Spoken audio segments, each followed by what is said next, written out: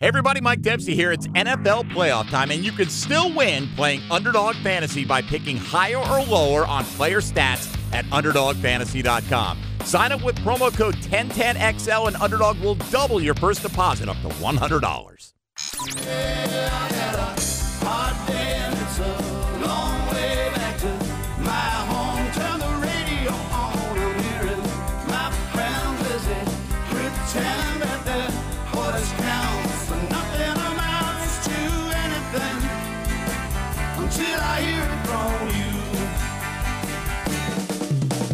you. Frank, Hayes, Lauren, and RJ, The Frangie Show starts now on 1010XL 92.5 FM.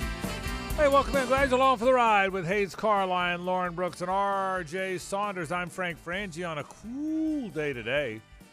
You usually get up at 11:30, 11:45. Were you up in time for the cold weather today? I was not. By the time I got up, it was sunny. It was like 60 probably or something. Glorious out. God almighty, it was cold out there today.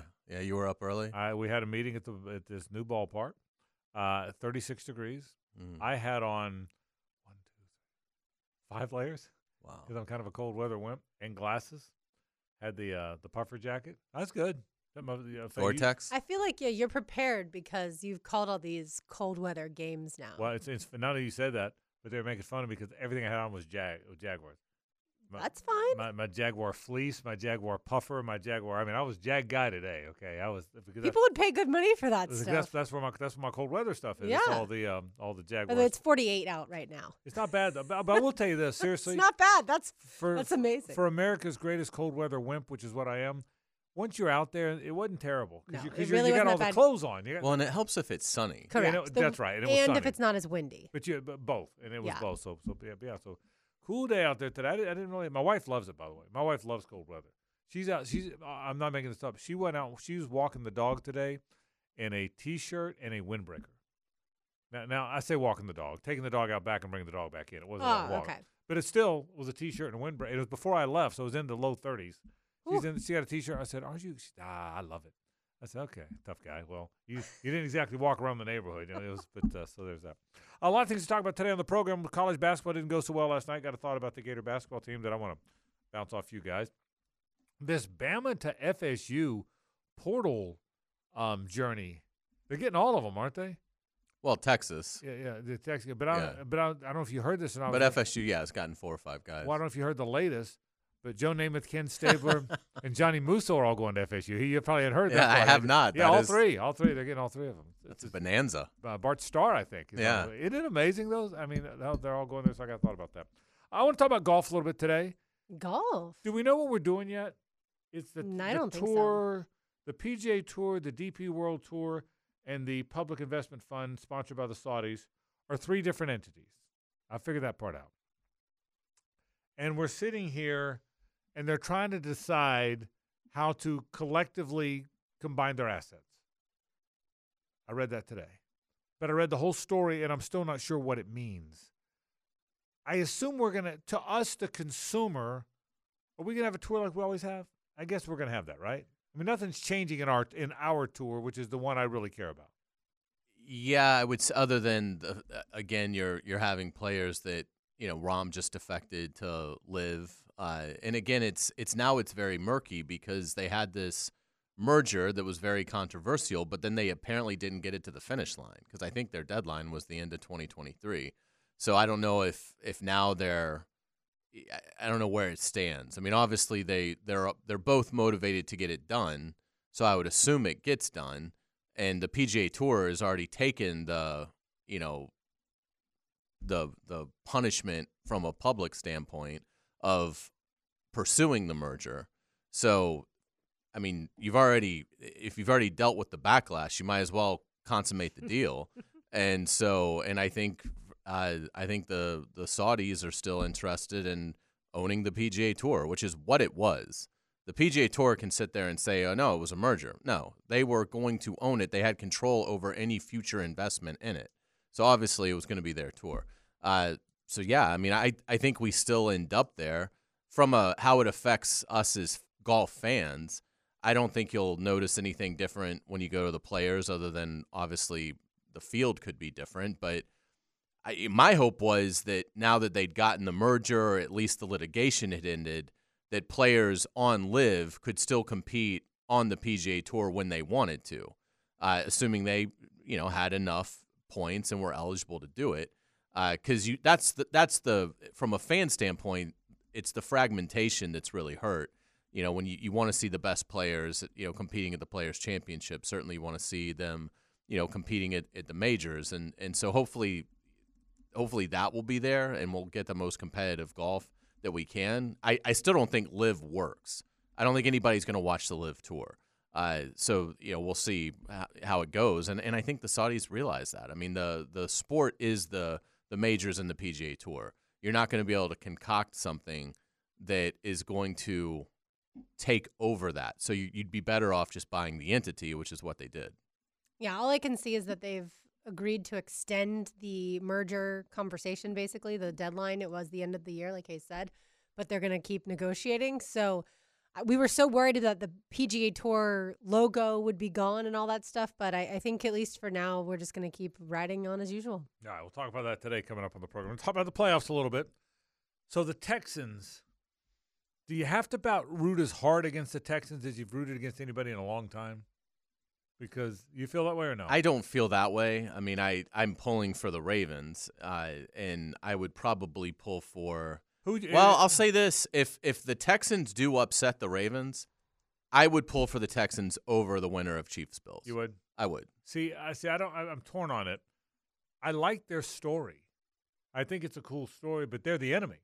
I mean, they are the enemy. They've replaced the Titans as the enemy. I mean, they're all the enemy, but they. So I don't know. I fear them a little bit. Do you have to hate all three teams equally in the division? No, people can do whatever they want, but I'm just thinking. I would think the Texans are a really cool story. I like the coach. I like the quarterback. I like some of their players, but they're the enemy. I wish they were in the NFC South. They're not. If the Falcons were doing this, I'd be rooting like crazy for them because they're a cool, right? They're a cool story, but it's so. But I'm going to talk, and I think they might win.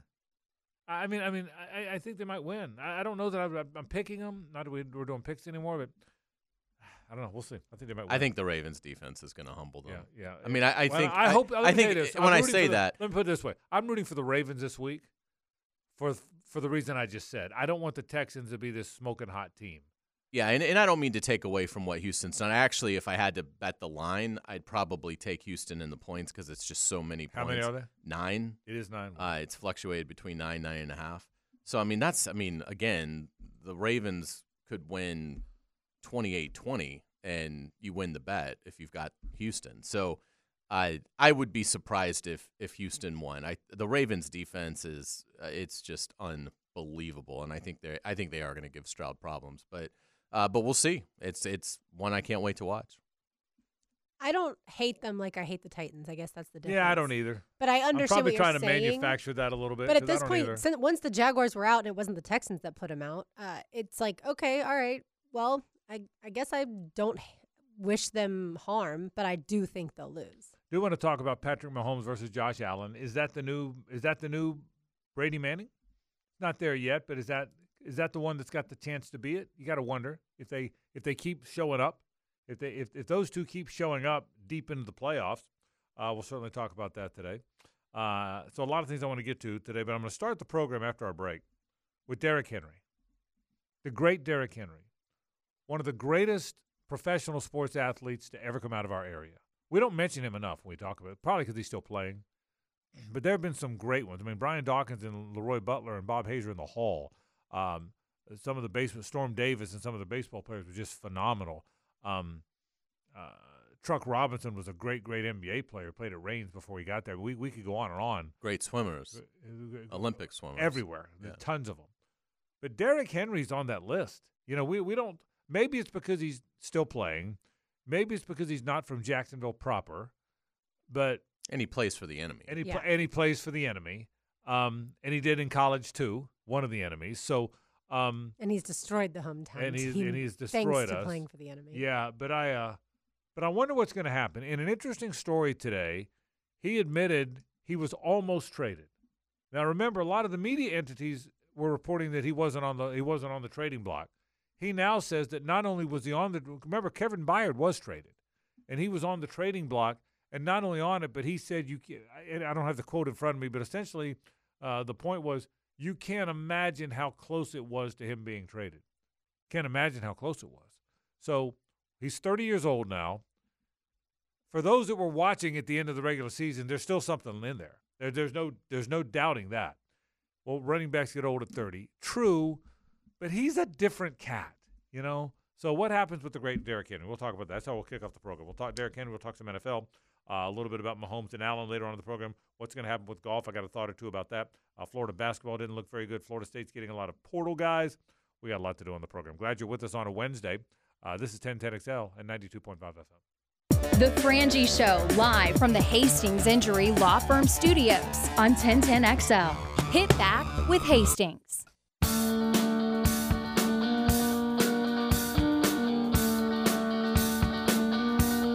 It's an AC Designs Wednesday on The Frangie Show, brought to you by AC Designs, voted best AC and heating company in Jacksonville.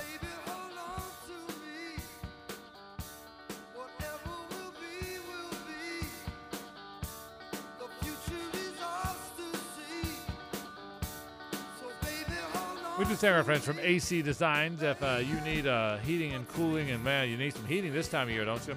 Call AC Designs, voted the best in town. That is AC Design Company. Frangie and Carlion. Lauren Brooks, RJ Saunders with you. Derrick Henry is 30 years old. In fact, just turned 30. Turned 30 this month.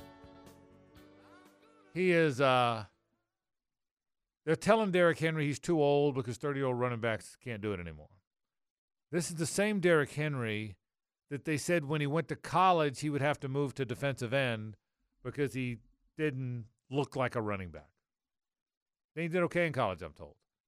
There's a couple statues that would suggest that. And then he gets to the NFL. When we got to the NFL, they said, we're going to have to go to defensive end because NFL running backs aren't like that. Word on the street is he did okay in the NFL, too. Now they're telling him he's too old. Why do I think Derrick Henry not only has a year left, but a few years left?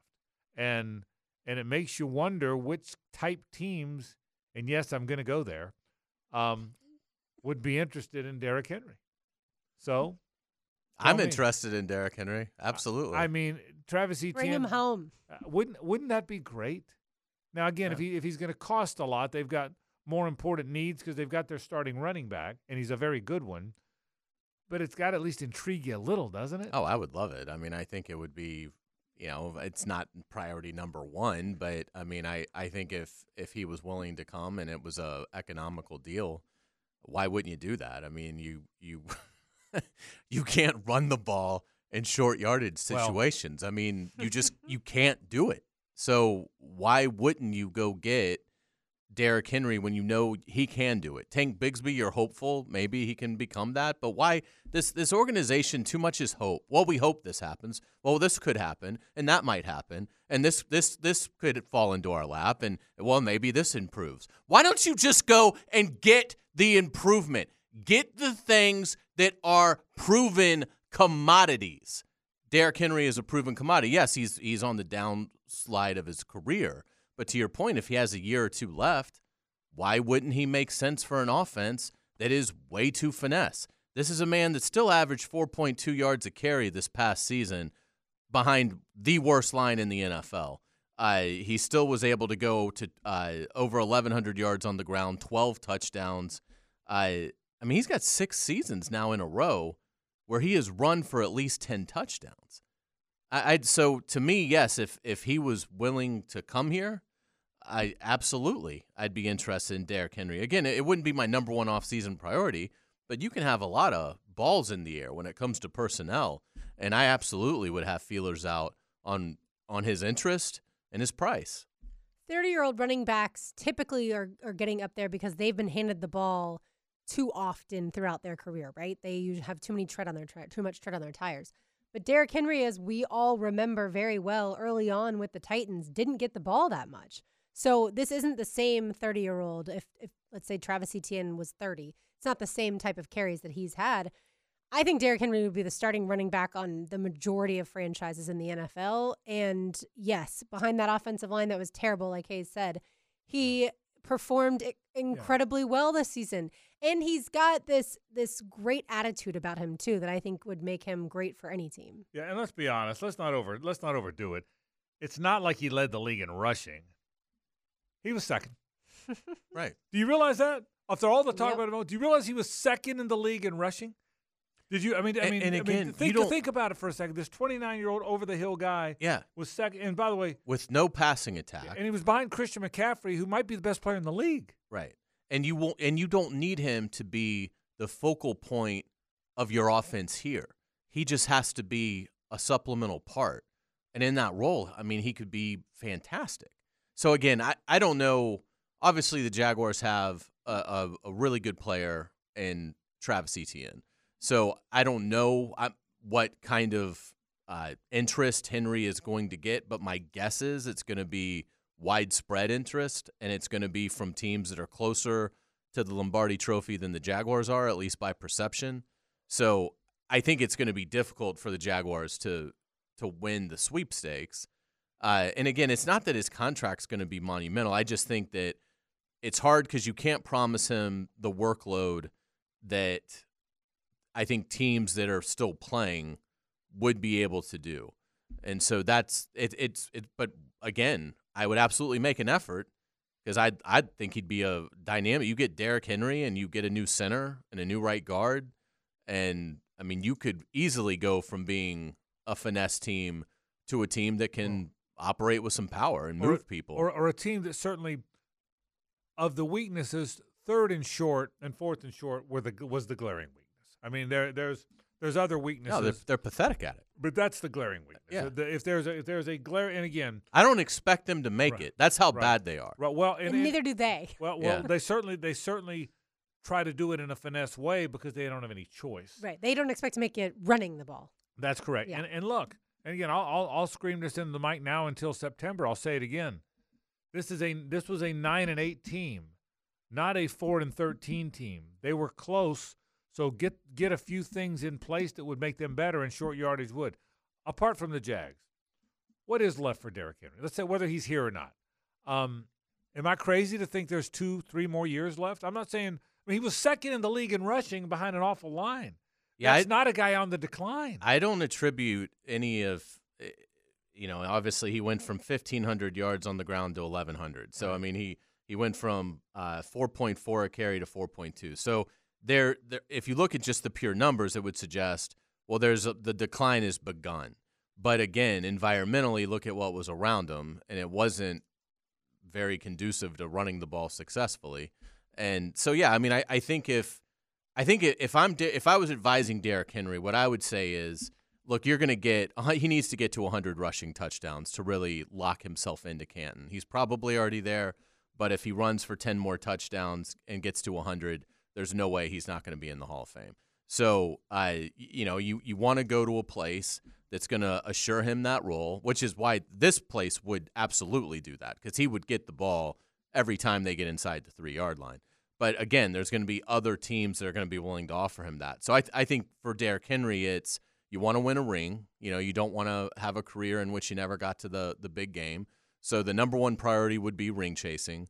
The number two priority would be and have a role in the offense where you've got a chance to go get 10 rushing touchdowns this next season, which I think he's going to have. So, I think he's going to have a very favorable – I don't buy into – there was word in Nashville when we were up there, Derrick Henry may have to wait until like summer to get his next deal. I don't see that.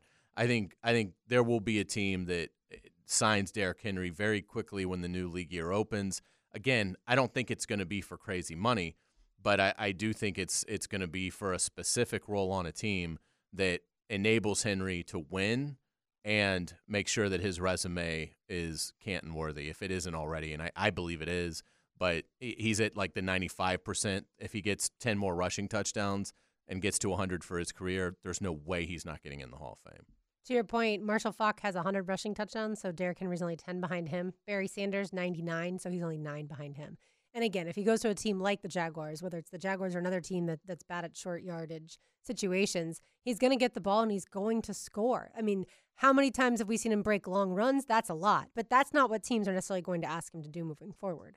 Do you realize Derrick Henry has had a 2,000-yard season in both college and pro? It's amazing. Think about what I just said. A 2,000-yard season is both a collegian and a pro. A 2,000. And I believe he had a 4,000-yard season in high school. Isn't that amazing? I mean, think about that for a second. I don't think he's anywhere near done. I don't think he's Derrick Henry of his prime. I'm not suggesting that. I know there's a difference between a 30-year-old running back and a 24-year-old running back. I get it. But I don't think this cat's anywhere near done. And what a good player what a good person he's been. What a good representative. The time I remember he's been in our studio, I think probably across the street, or maybe it was here. I forget what it would have been across the street. But I remember him being in our studio. I remember him being on our air during, I think Primetime had him a lot. Yeah. During he's a tremendous kid. Just great representative of Yulee, great representative of Alabama. My goodness. And how much fun would it be to be able to cheer for him? Yeah. I mean, imagine how electric the stadium would be if when the Titans roll in here next year, Derrick Henry breaks a 13-yard touchdown run. Yeah, good point. You know the best thing about having him here? He's not going for a $181 against you. Right. I can pretty much guarantee that's not going to happen. That's the one way I can guarantee that's not going to happen. Yeah. Only 8 players in NFL history have gone over 2,000 yards. Yeah, and I know. I mean, I can remember when OJ did it, and it was such an incredible feat. Because that was 14 games? Yeah, it was 14. It was 14. Oh, wow. But I can remember when OJ did. I think it was 14. But I remember when OJ did it. People stopped and couldn't believe it happened. I remember the talk about it that week. Like, can you believe this? I think that maybe it was the Bills announcers. It might have been the national TV announcers.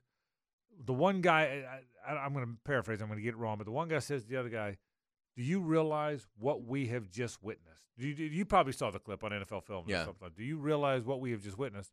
Now, honestly, Lauren, I didn't realize it was 8. I didn't realize it was that many, but it was.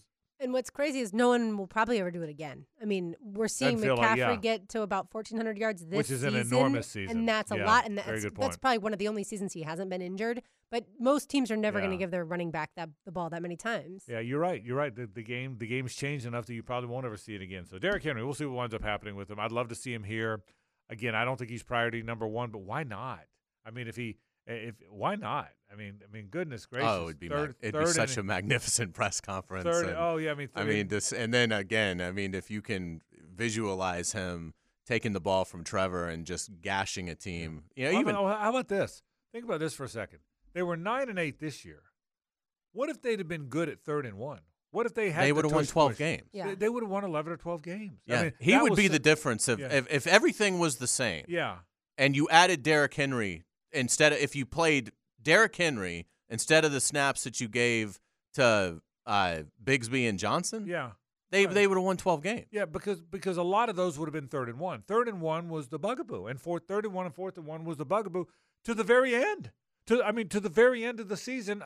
What great irony that it was against Derrick Henry's team. And I don't know if they'd have won the game. They needed a 2-point conversion anyway, and that still would have just tied the game.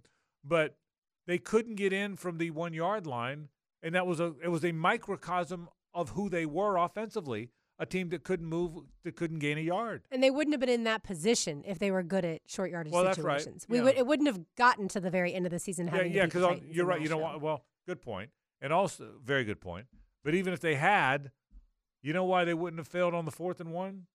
4th and goal from the 1? Because if they had Derrick Henry, they'd have run it on 3rd and goal from the 1. Remember, they had a 3rd and goal from the 1, too. And they threw it. And you know what's really sad about this whole conversation is we all know in our hearts there is 0% chance that this front office will even remotely consider adding him.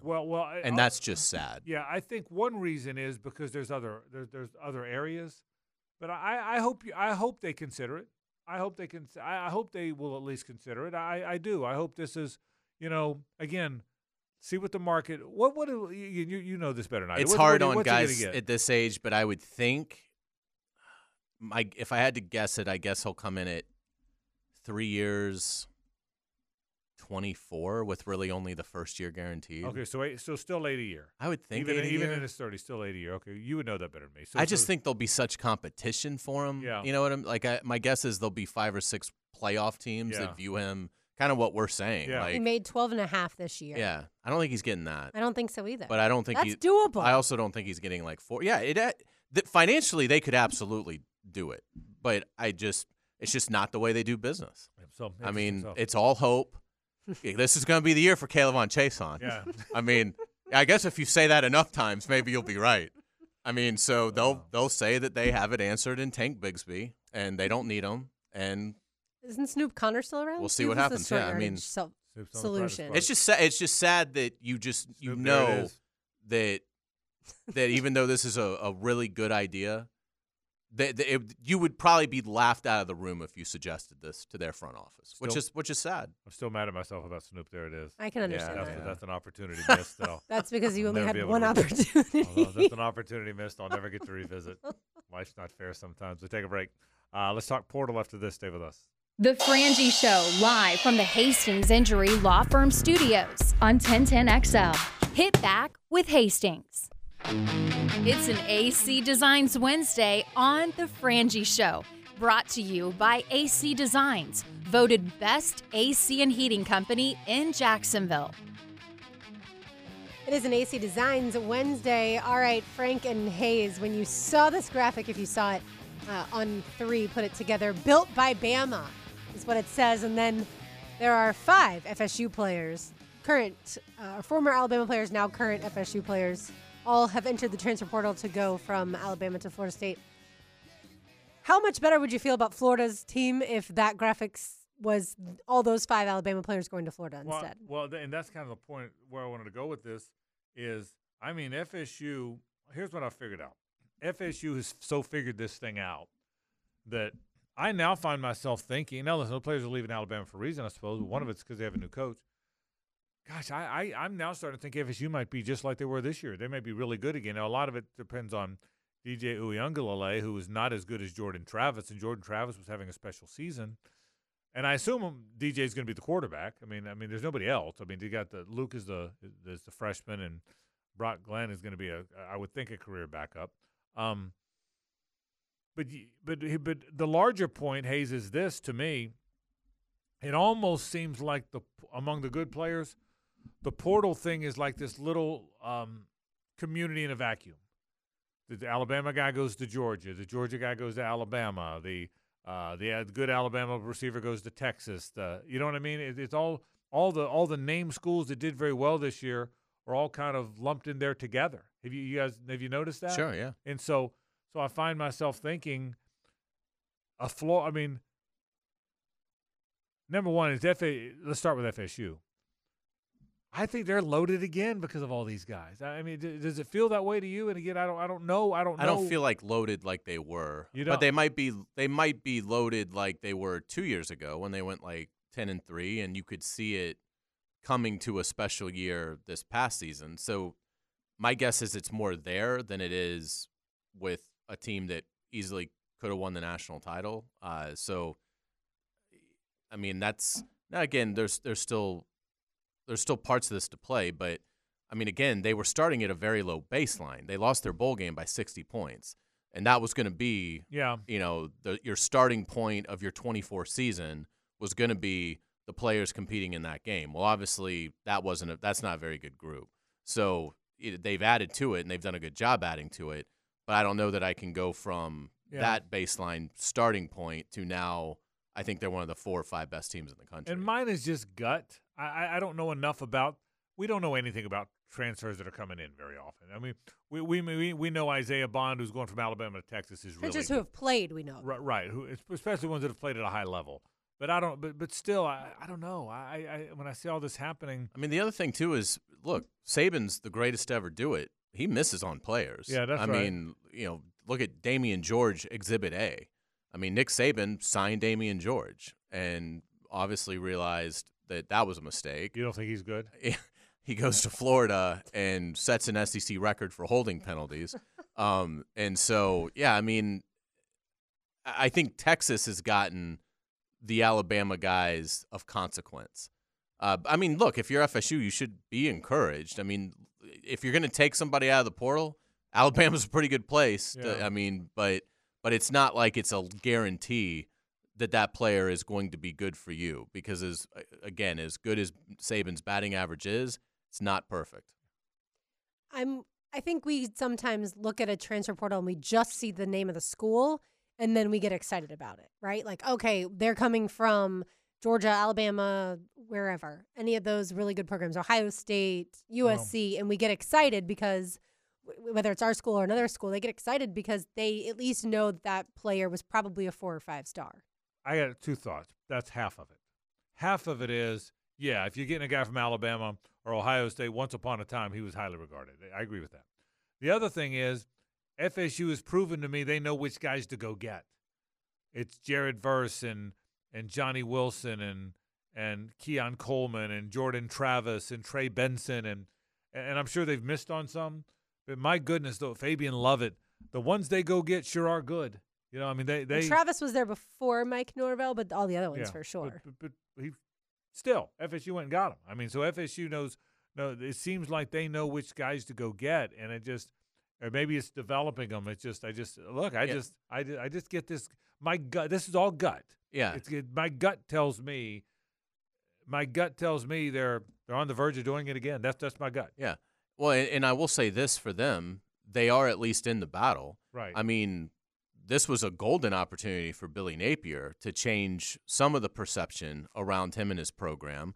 You know, go get some Alabama guys, but he can't because it's viewed so poorly. That's the thing. It's why would I go there when I can go to Florida State, who just had a 14 win, whatever it was, 13, 14 wins. I guess it was 13. Or I can go to Texas, who was in the playoff. Why would I pick up the phone on Billy Napier, which is what this has shown? So, I mean, I'm not trying to you'd much rather be in Florida State's position. It's just I don't know that I can get to – I now think they're a contender for the national title again. Yeah, I always thought they were probably going to make the playoff because I think their conference is dreadful and somebody's got to win it. So, I think I always thought they were going to make the playoff. Now maybe they're instead of a 9 seed, they're a 6 seed. Right. But and I don't know that. But Florida's not even at the party. Yeah, I don't. Well, right, and I'm going to go there in a minute. But I don't know that FSU is one of the 3 best teams in the country.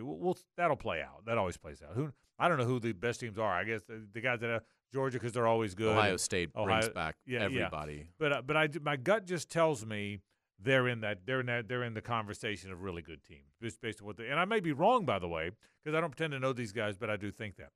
2 other things. I will tell you this, Jimmy Sexton. I'm kind of where you are on this, Hayes. I don't believe that Mike Norvell told Alabama no, so they went to Kalen DeBoer, their second choice. I don't believe that. I believe they had interest in Norvell. I think they had interest in Lanning. I even think Lanning might have been the first choice, but I think DeBoer was probably the choice they wanted if they couldn't get Lanning. That's my opinion, and that's not trying to be anti-FSU. It's just what I think. But Jimmy Sexton has done a marvelous job in the spin world of positioning it as if Mike Norvell turned him down, and maybe he did, by the way, but I'm telling you what I think. Yet DeBoer is also his guy. I mean, it's been masterful, and I think that has served FSU well. Look, you're almost going to Alabama when you go to FSU because they're getting a bunch of Alabama guys, and they got the guy Alabama wanted coaching them. So everything's falling into place for the Noles. I guess I'm putting it all in there together. It's all sort of falling into place, I think. Oh, yeah. I mean, there certainly should be optimism that there's not going to be a monumental step back from what was a great year. So to me, it's just a question of, is it a small step back or is it a little bit more sizable? But I don't think it's going to be – I don't think we're going to be sitting here talking about a 4-loss FSU team. I mean, I just don't – I don't think the schedule would – I don't think it's that challenging. So – in looking at it, I mean, I think they should be very excited. I mean, he's starting to really do well in recruiting. I think they have the 10th best class, so they slipped a little at the end, but still very good. But still, top 10 class, and they're doing a great job in the portal. And again, for some reason, Clemson still doesn't participate in the portal, right? Which has just got to just shock you. Right. I mean, I have no idea how you can just ignore the portal. if you're Clemson. Right. I mean, that's just mind-blowing to me in this day and age. But, so in their conference, there's really not a lot of teams. Miami, I guess, but, Miami can't figure out a simple clock. So it's hard to, view them as real contenders. And meanwhile, in that same conversation, has the Florida football program ever felt more on the outside looking in than it does now? No. I mean, it has gotten to where now when a good player goes to the portal, many of whom had Florida second when they picked their first school, Isaiah Bond among them. I don't even think there's a chance the Gators are getting them. I think the Gators are going to wind up getting guys from smaller programs that they find a way to get. Joey Slackman might be a really good player, but he came from Penn. I think when a player of significance, I mean, I said this yesterday, I can't ever remember in my lifetime when, Florida will get him long as Ole Miss doesn't offer. Think about that sentence. Think about that sentence. Florida can get him as long as Ole Miss doesn't. Look, I know they've put out lines for some of the big college football games next year. I don't know if this game has a line because it's deep into the season and it's not like necessarily a marquee game. But Ole Miss at Florida next year, that might be Ole Miss favored by 9.5. Yeah. Think about that. Yeah, and the Ole Miss Rebels in the swamp might be a double-digit favorite. Here's the question. Like you said, you don't know because it's deeper in the season. What if that was the opener? Right now, what would the line be? Ole Miss by 4? 5 maybe? Oh, I would jump all over Ole Miss in 4. I would touchdown. I would have to think 7.5 to 8. Yeah. Wow, if right now they were setting the line, if that was the opener on August 31st or whenever, Ole Miss whatever, Ole Miss would be a road favorite. You're talking about a team that's probably going to be 6th somewhere in the polls, somewhere like that, right. 6th versus unranked, and not even close to getting votes unranked. Yeah. Granted, it's in Gainesville, but still, I think it'd be Ole Miss. What was Utah? A touchdown plus. What was Utah ranked? We didn't know about Cam Rising, so it doesn't. Yeah, it went back Utah and forth. It did, but I want to say it settled at like 4? 8. I think it was as high as like 14, and maybe got by kickoff 8. I can't remember. That was on the road. So, but anyway, back to the point. I don't know how, other than being really good on the field, I don't know how you fix that. I mean, it looks like they're trying. Now, I don't think he's aggressive in the portal. I think he takes too long. But because I still feel like don't you still feel like there's 4 or 5 spots open that he could fill? Absolutely. I think that. But I don't sense there's any momentum for additional portal guys now. I just don't sense that. I could be wrong, but you don't feel it. I'm more concerned that the spring portal, we're going to see more players leaving Florida. That's my biggest concern. Is it's about to get but after that time happens, that it could get worse. Here's why I don't worry about that too much. There's not many good ones left. I mean, if Trey Wilson left, that would hurt. Mm-hmm. I guess if Shamar James left, that would hurt.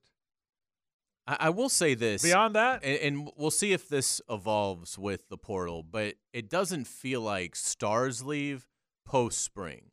It feels like that's more of I'm not playing. I don't like the reps I got in spring drills. I agree with that. So I need to move on where I'm going to be able to play. It doesn't feel – now, again, that could change because maybe people will have money left over from this portal cycle, and somebody will go to Trey Wilson's camp and say – how does $1.7 million sound to come play at LSU next year? And then maybe he goes. I don't know. But it historically, and again, that's a small amount of time because this portal thing is still very new, but it seems like the post-spring transfer is almost always the I'm not going to play here transfer. So we'll see. And that's what I've always thought about it too. But with the college coaching changes recently, that's where, like, for instance, with Alabama, I wonder if they're going to go and pilfer because they've had so many guys. Could be. Yeah. That's the other part of it is what if bigger name schools, so many of them now, decide they need something? What if they go and poach? Well, if he loses Trey Wilson to Kalen DeBoer, he can go ahead and pack his stuff tonight and not even show up for the Miami Open. Yeah. I don't sense that's happening, but I don't sense that any of the stars, to your point, or star players are leaving now. I just don't think that as I see prominent guy, I mean, I don't think they're in play. They're just not. They're not. They're not in play. They're a for these non-factor. guys. Yeah, they're a mediocre program. They've become old Missouri. They've become Missouri's Right, you past can't even them. say Missouri. Correct. I mean, But it's like I'd say Florida's in there with like South Carolina. South Carolina and Florida, to me, are very similar I agree. programs and right not now. Spurrier, South Carolina. Yeah, right. And how, Yeah, Beamer, Shane Yeah. Beamer, Yeah. South and how, Carolina. and how did that happen? I mean, how in the world? And again, that's a whole show in itself. But just when I see all these guys going to FSU and Alabama and Texas, and they're switching places, and the Georgia guy goes to Alabama, and Alabama guy goes to Georgia, and Ohio State guy goes to Texas, and if Alabama goes to FSU, and I think the Gators are, and oh, by the way, some big name guys go to Ole Miss, who suddenly is in play. The Gators aren't in play for any of them. You hire I think that's bad coach. Yeah, That's how it happens. I guess. Well, Made or a a, bad or, hire. or a litany of them. You know, Yeah. a litany of unsuccessful coaches. I mean, it's not just this isn't all just Billy Napier's fault. This was built before he got there. This was built before Mullen got there. It's just been this litany of they're not all of a sudden irrelevant because Billy Napier was lousy as 2 years. It was Dan Mullen didn't recruit much. Dan Mullen didn't want to do it anymore. Jim McElwain was a bad fit. All those guys had some good moments. Will Muschamp. But I just think, goodness gracious, they're not. They are South Carolina. That's the better comparison. Florida and South Carolina have become the same team. That's the point. They have become the same program. But because of Dan Mullen's on-field success, no one focused on the negatives until it got towards the end. I agree. So everyone thought Florida is fixed. Florida is back in the I agree elite. with you. And we can put all those McElwain, Muschamp coaches behind us. You're right. When Mullen had the big year, the Trask-Pitts big year, beat Georgia, we all thought the only reason they didn't win the title is because Alabama was that special that year. And yeah, I agree with you. But I will tell you, it has been Florida has become South Carolina in football. Wow. What a comment. Take a break. Let's talk NFL playoffs after this. The Frangie Show, live from the Hastings Injury Law Firm Studios on 1010XL. Hit back with Hastings. It's an AC Designs Wednesday on The Frangie Show, brought to you by AC Designs, voted best AC and heating company in Jacksonville.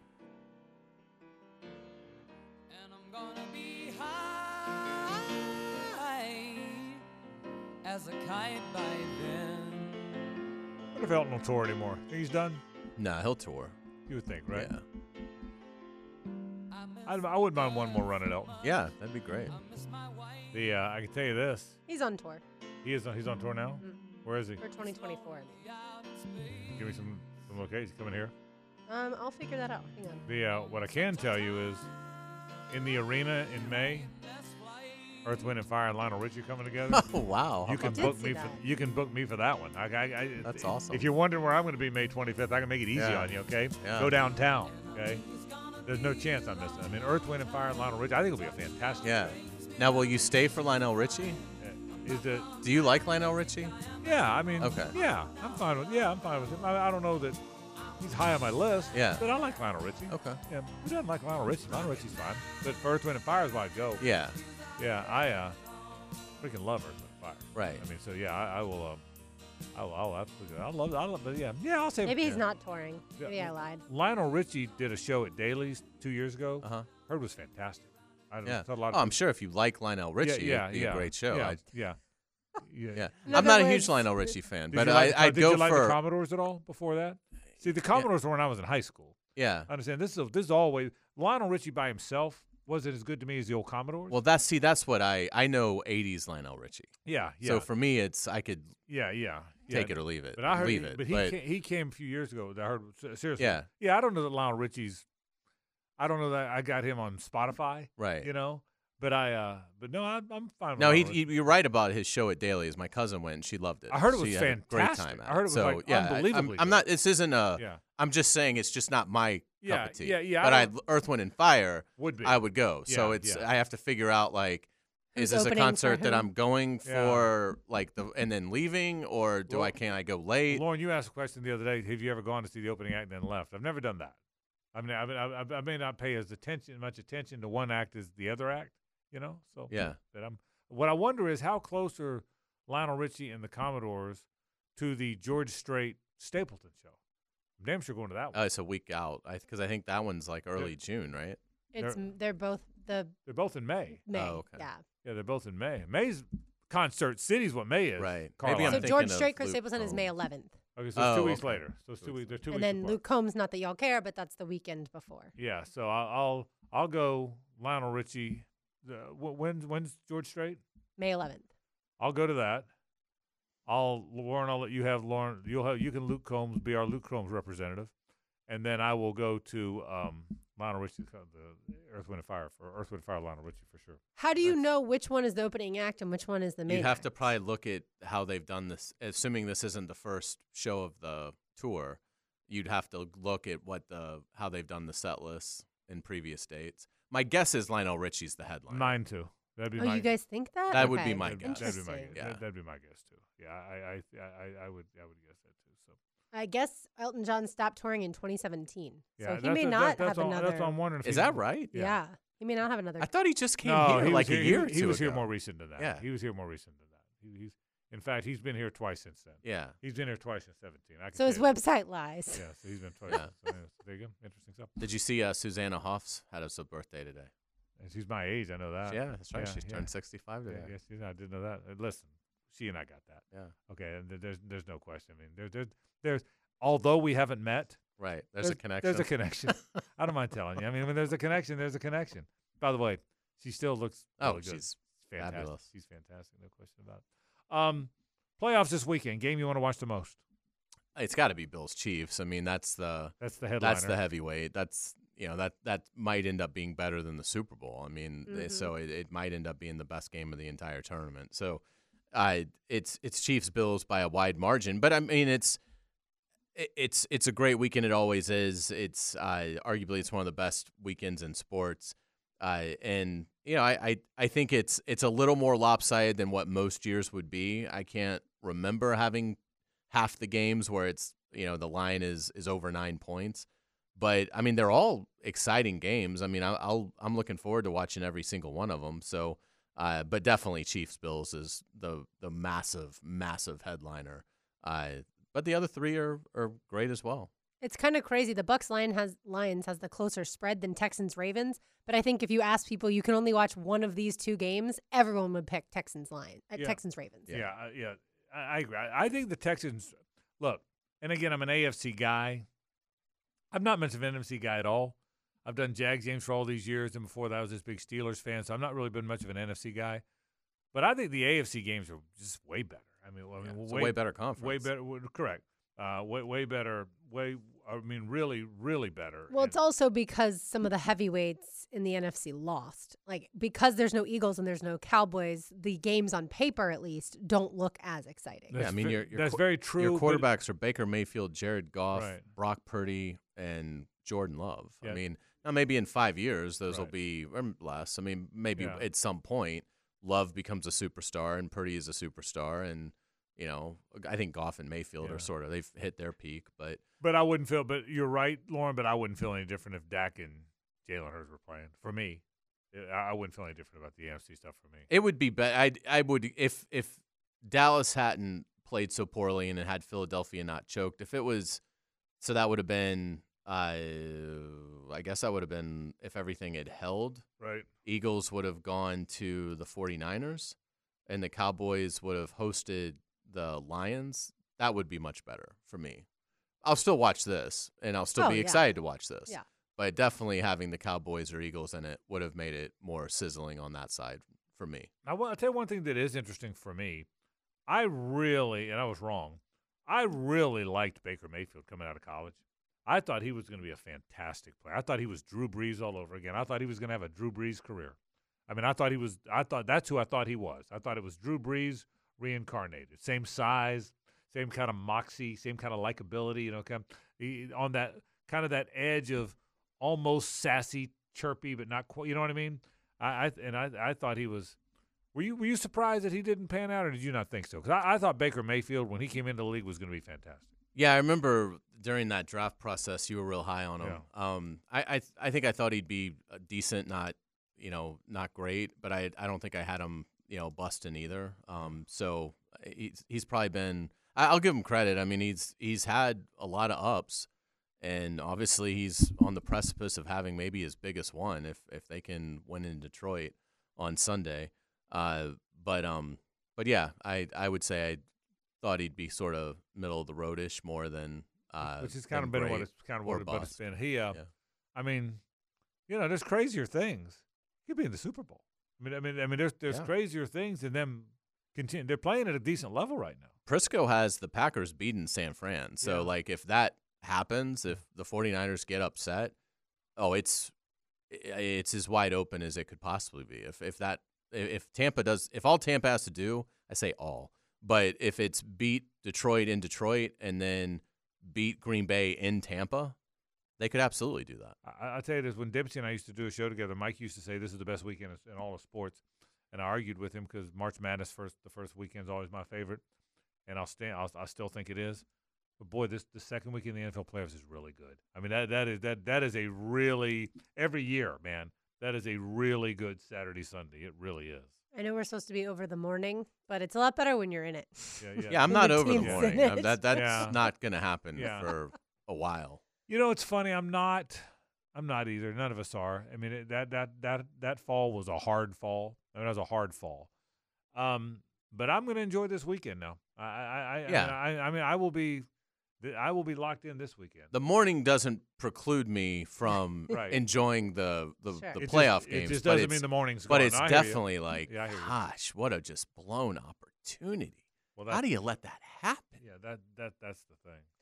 So of the games, obviously, like we talked about, most of them have high spreads. Chiefs are only 2.5-point underdogs to the Bills. Are you surprised that the Bills are favored by 2.5?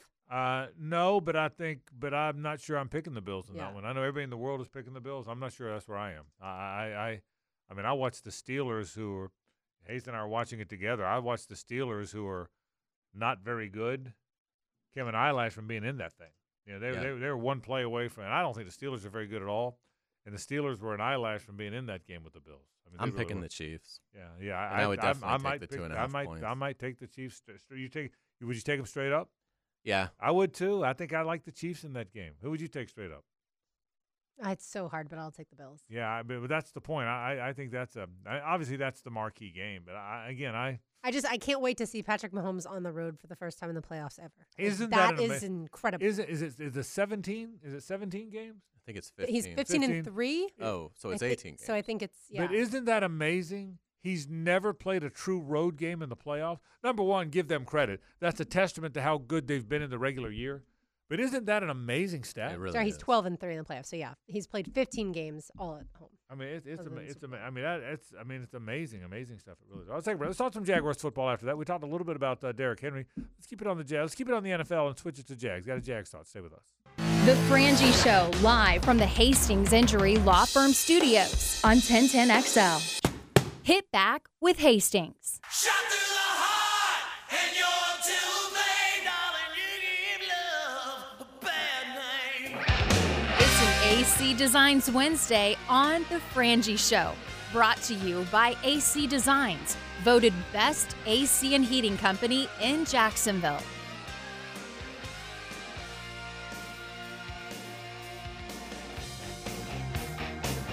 You ever seen Bon Jovi? I have not. Are they good? You?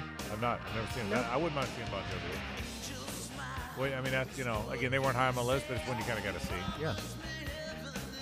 By the way, we had a meeting yesterday, and the Frampton song, Baby I Love Your Way, came on, but it was somebody else, some woman that did it like more recently. Do you know who that would be? I do not. Do you know? I do not. I don't like it. Why? It's this Frampton song. You guys loved all the covers. I don't like it. Yeah. I like covers. Well, I don't like that. I don't like you. Okay. Feelings mutual. So we talked about the Jags and all the defensive coordinators they're bringing in. Does it matter when they do that? Does it matter? I mean, that's one you don't rush, right? Yeah, I don't think they're under any sort of massive deadline or anything to get it done. So it's kind of hard when there's still so many head jobs that are available. So until that market starts to settle, you're probably not gonna have a. I mean, there's certainly the chance you're not going to have a lot of clarity on the defensive coordinator pool. So you interview guys that you can, and but I would think it's a hire they could make, in the next 10 days and not have any issues with that at all. So Ryan Nielsen, the Falcons defensive coordinator, originally was blocked, and then now it looks like since the Falcons are interviewing people like Bill Belichick and other guys that are going to be head coaches, he's probably not going to be a head coach for them. So now he's allowed to interview here. So there's at least another name in the mix. I would say, yeah, they have plenty of time because the season doesn't start for quite some time. Yeah, I don't think it's when you get in a hurry on. In fact, and it's when you got to get right.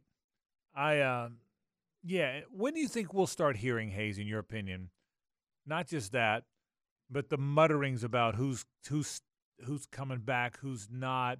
When does the league year start? March 13th. March 13th when the league year starts. Do they cut Cam Robinson? Do they not? Do they tag Calvin Ridley? Do they not? Is there a deal in place for Josh Allen that even if it's not announced until then, can they announce a deal for Josh Allen before that or no? Yes. They can. For your own guy, you can, right? Mm-hmm. When will we hear muttering? I need mutter. I'm all about muttering. I love muttering. Usually it starts at the Senior Bowl because all those guys talk and gab, and so it starts to leak out a little bit then. And, so I would think it's, deadlines spur the action. So I would think a Josh Allen deal will get done 24 hours before they have to apply the tag would be my guess, because I do think they want to use the tag on Ridley. So, and they're obviously not going to let Josh Allen test the market. So, if they can't get the deal done, then they have to tag Josh Allen, which would be a crime. But they could do that and then let Ridley hit the market. So I would think because of the deadline nature of the NFL, I would think the Josh Allen deal will be announced 24, 48 hours before the franchise tag has to be applied. Is that a question that any of these guys interviewing for the position are asking? What are you doing with Josh Allen? That's a great question. Yeah, I would think yes. I would. How's it not? I mean, if you're trying to listen. Most guys interviewing for the job want the job. Mm-hmm. I don't think there's a lot of guys that are interviewing hoping they don't get it or not sure they want it. But I would think Wink is in that category. There's a handful that will be sought by more than just one team, right? I would think Wink Martindale heads that list. Yeah, if you're a candidate with leverage, I think absolutely you ask those questions. If you're a candidate that just is praying to get the job, you're probably like, okay, yeah, whatever, whoever is here. I can turn Chason into a 9.5 sack guy. So I think it just does. Let me work with it. Yeah, I think it does depend on the individual and how they approach it. My guess is the Jaguars don't give a lot away in those because, again, they know how the league works. And anything you say in an interview to a candidate, that's very likely going to be around half the league within 30 minutes of that guy walking out, particularly, and then if he doesn't get the job, then he's going to tell everybody he knows. So, I would think if it's somebody that the Jaguars crave, then they're willing to give some of their plan away. If it's somebody that, they like but is more of a plan B guy, they're probably not giving any of the strategic information out. Yeah, I would think the same thing. I wonder what goes through if Josh Allen doesn't get a long-term deal. Let's say he is franchise tag. What goes through Trayvon Walker's head? Like, I'm not going to be here for long if they're not going to tag that guy. I mean, if they're not going to sign that guy. Yeah, you're right. And here's the other thing. I think a team that's right now got probably some emotional scarring because of how the way it ended and the things that are always said when stuff ends badly. I would think it hits a lot of people hard. Listen, Josh Allen, when he had 17 sacks, that just doesn't happen. No one in the history of the franchise has ever done that. Beyond that, how everyone knows how respected he was. When they were at the Rumble the other day, he was the king of the group.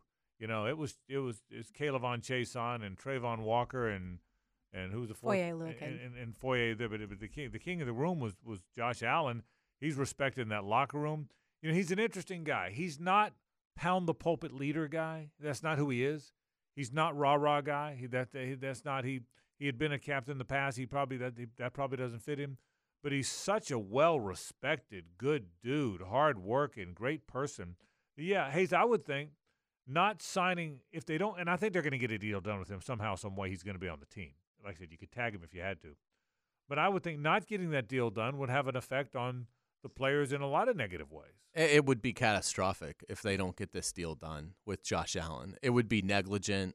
You just can't do it. You can't operate a business this way and expect your employees to have a modicum of respect for you. The guy just gave you 17 and a half sacks, and he doesn't turn 27 years old until July. So you're paying him for years 27, 28, and 29. And then, if you're unhappy at that point, it'll be very easy to get out from under the deal at that point. Why would you not invest in Josh Allen? To me, it's one of those moves that if they tag him, it just shows why this franchise perennially struggles.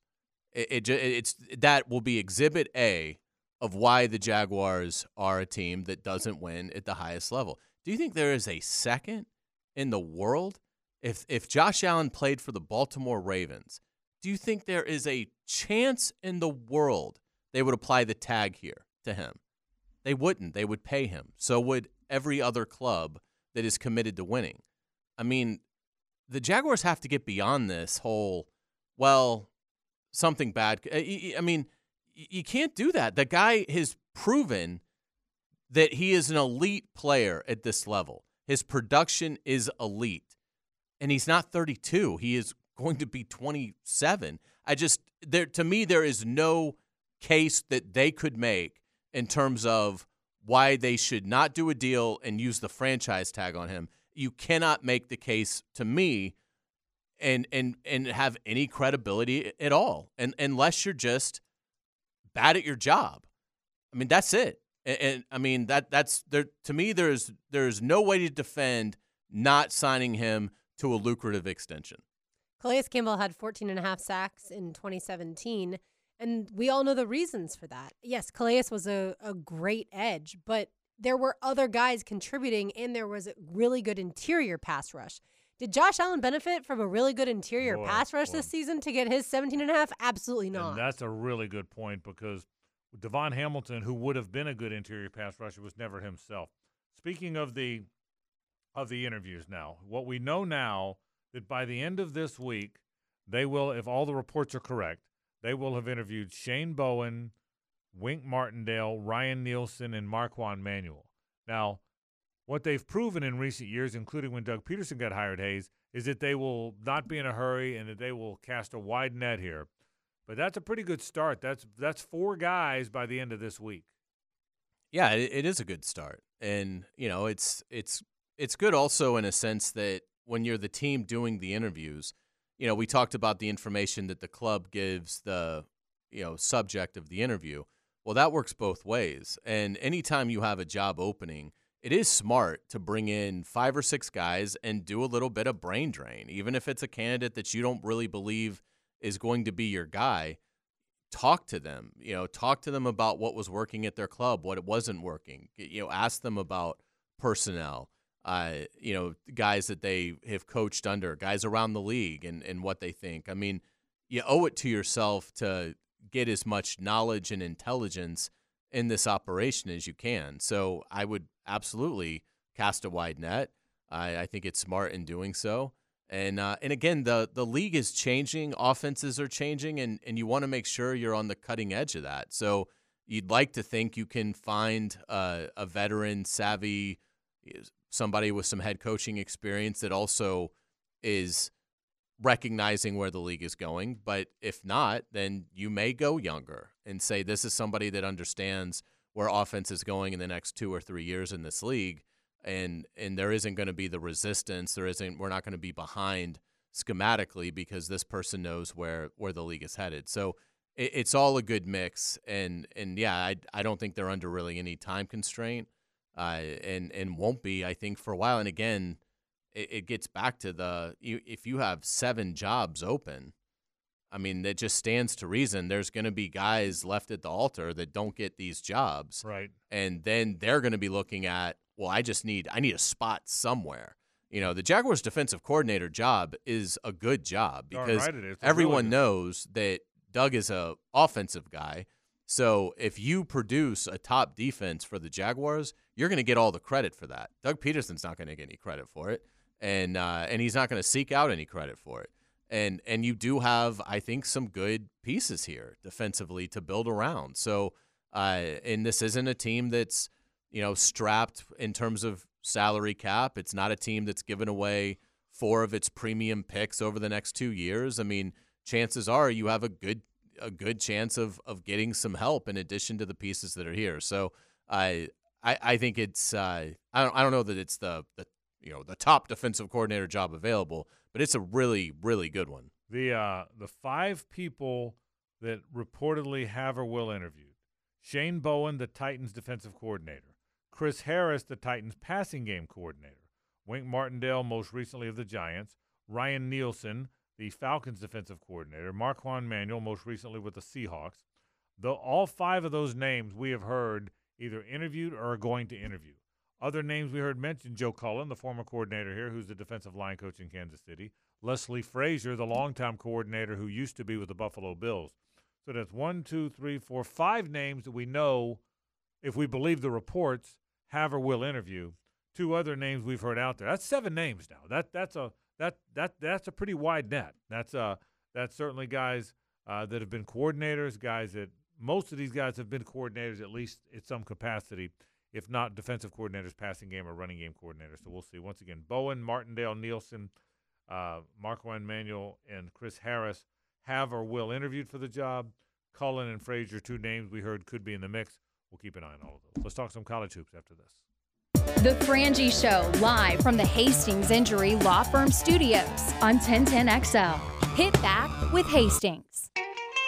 It's an AC Designs Wednesday on The Frangie Show, brought to you by AC Designs, voted best AC and heating company in Jacksonville.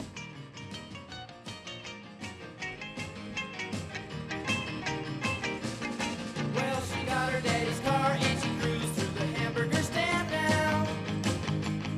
Seems she forgot all about the library like she told her old man now. It is an AC Designs Wednesday here on the Frangie Show as we jam out to some Beach Boys. Thanks to RJ Saunders. Frank Frangie is here. Hayes Carline. I am Lauren Brooks. Well, if you're a Gators fan, watching that Florida-Tennessee basketball game yesterday was not fun. Gators cut the lead to 10 in the second half. I was still here on air, and I thought, okay, well, maybe, just maybe they've got something in the second half, and then pretty much right away, Tennessee brought the lead right back to 20. Well, Tennessee, I think, is really good.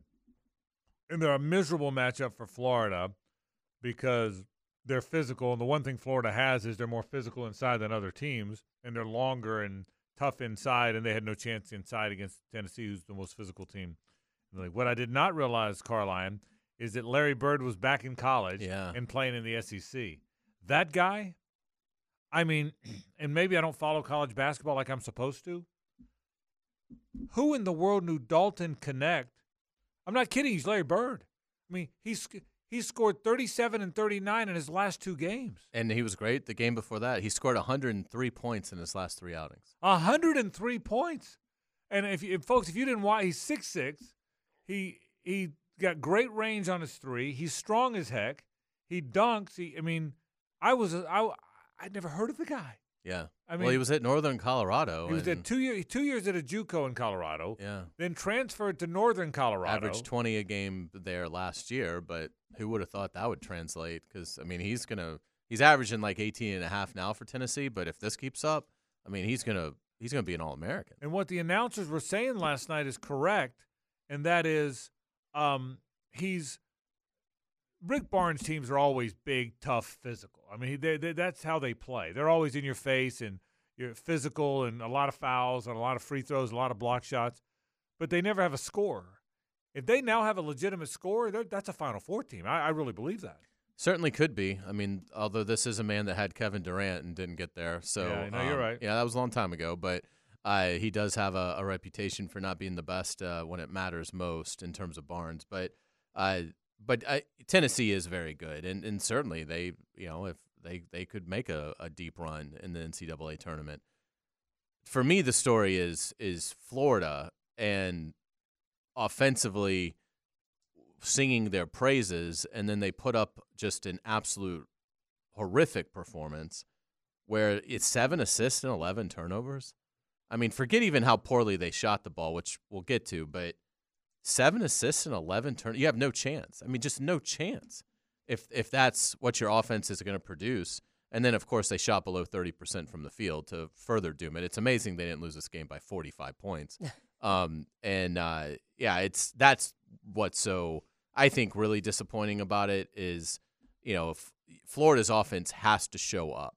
That's how they're built, and it now feels more smoke and mirrors because they finally went up against an elite team, an elite defense, and on the road, and they completely – I mean, there was nothing redeemable offensively about yesterday's game for Florida. And the funny part is, right when the game started, they told us, the announcers told us, that this is the best offense Tennessee has faced to this point in the season. And it's like, well, actually, yes, they do at times – or average high scoring, but they can go through droughts like nobody's business, which we talked about under Mike White.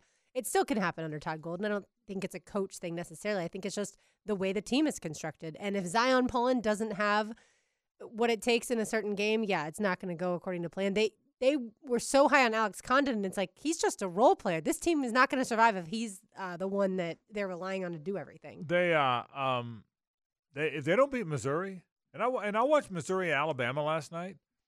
Missouri's not very good, but they're feisty. They're tough and feisty under Dennis Gates, the former FSU assistant. If they, I think he went to Cleveland State, right? And then he went to FSU, Cleveland State. Then, but he was at FSU once upon a time, and then now he's at Missouri. They're 1-4 season. You don't come back from 1-4. It's kind of a must-win. That's Saturday. as must-win as it could be. Yeah. But and I got thinking. All right, so let me ask you this: lose. They really need to win the next 3. Okay. Right. They've got winnable games. Is at Texas A&M winnable for this team? Well, that's not in the next 3. The next 3 are at Missouri, home against Mississippi State. Oh, yeah, I was looking at Missouri's schedule. That's why. And then home against Georgia. Yeah. And none of those 3 are gimmies. Right. But if they want to be a team of consequence, they've got to win all 3 of those games and get to 4-3 in league play. Yeah. So all right. Lose to Missouri. They're done. Finish 18-12 and host LaSalle as the 4th seed in the NIT. Is he on the hot seat? I don't know about hot seat. I mean, to me, the programs are much different in terms of expectation. So obviously they are. Yeah. So to me, the Florida basketball coach should absolutely get 4 years, and assuming he's not, there's no scandal or off the court personality issue, which it doesn't appear like there's any of that with Todd Golden. So if it's strictly the performance, the wins and losses, to me, the Florida basketball job, you've got to give the guy 4 years because it's just not a great job. It's a good job, but it's not Florida football, which is Florida football. You think you should be able to show up and compete, certainly by year 2. So I don't think he's on the hot seat. If they don't make the NCAA tournament this year, I don't think he's in any danger of getting fired. But obviously, that leaves you probably 2 swings left where you gotta. I mean, if he doesn't make the NCAA tournament after his 3rd year, absolutely, he's on I think a scorching hot seat in year 4, where it's NCAA tournament or you're fired. I would go at it 2 different ways. One, do Florida fans care enough about basketball to have Todd Golden on a hot seat right now? I don't know that the answer is yes. The other way I'd go is I think Gator fans aren't going to get that upset about it right now because they're so focused on the fact that if Billy Napier doesn't succeed, the athletic director, Scott Strickland's out, and that person's absolutely going to hire his own men's basketball coach if Todd Golden's not making the tournament often enough. So I think that's the bigger or big picture idea for them. Let me tell you the thing you both left out.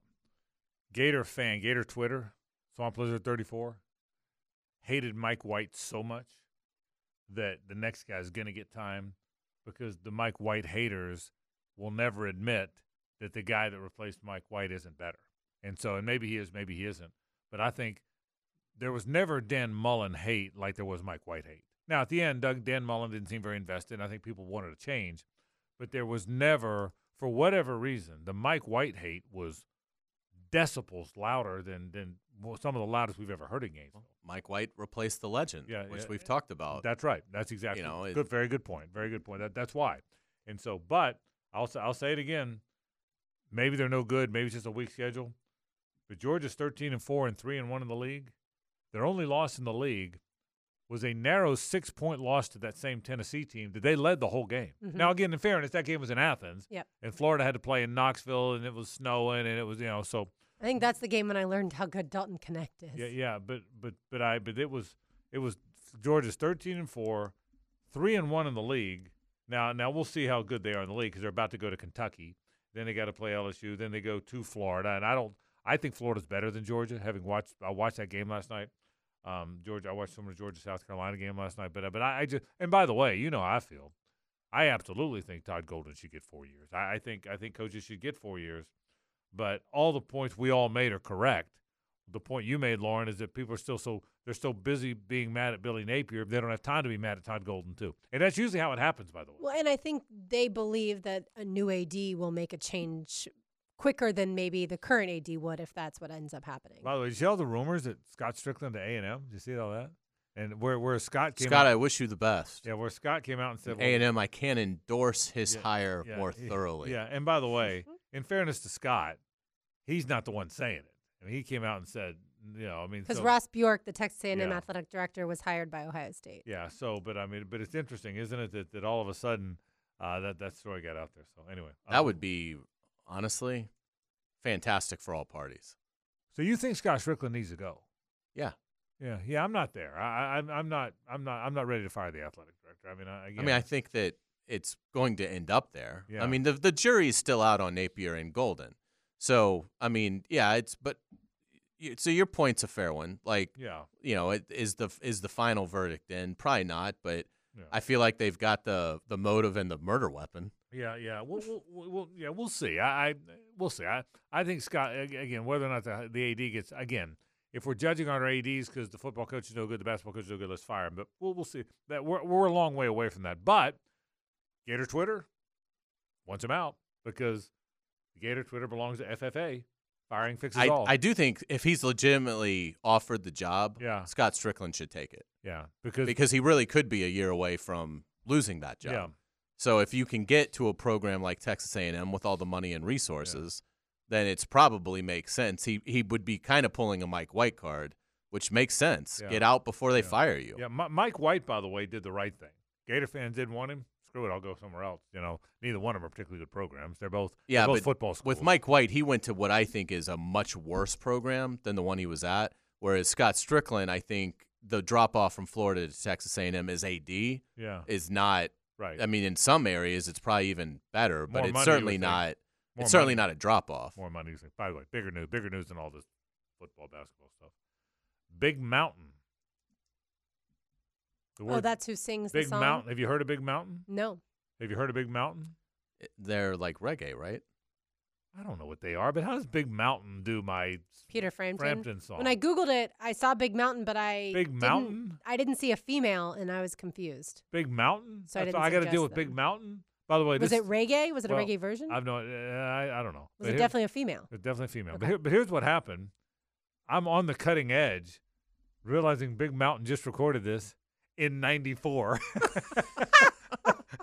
How did I miss the Big Mountain redo? Maybe that's why my It's Google 30 years search old. Okay. didn't work because I put in "Baby I Love Your Way" recent cover. Big Mountain in 94 is when they did it, okay? Well, the song came out in 76, Carline, and the song was played at the goddamn Ramada, okay? So I don't have time for Big Mountain to do it again 20 years later. That's what I don't have time for.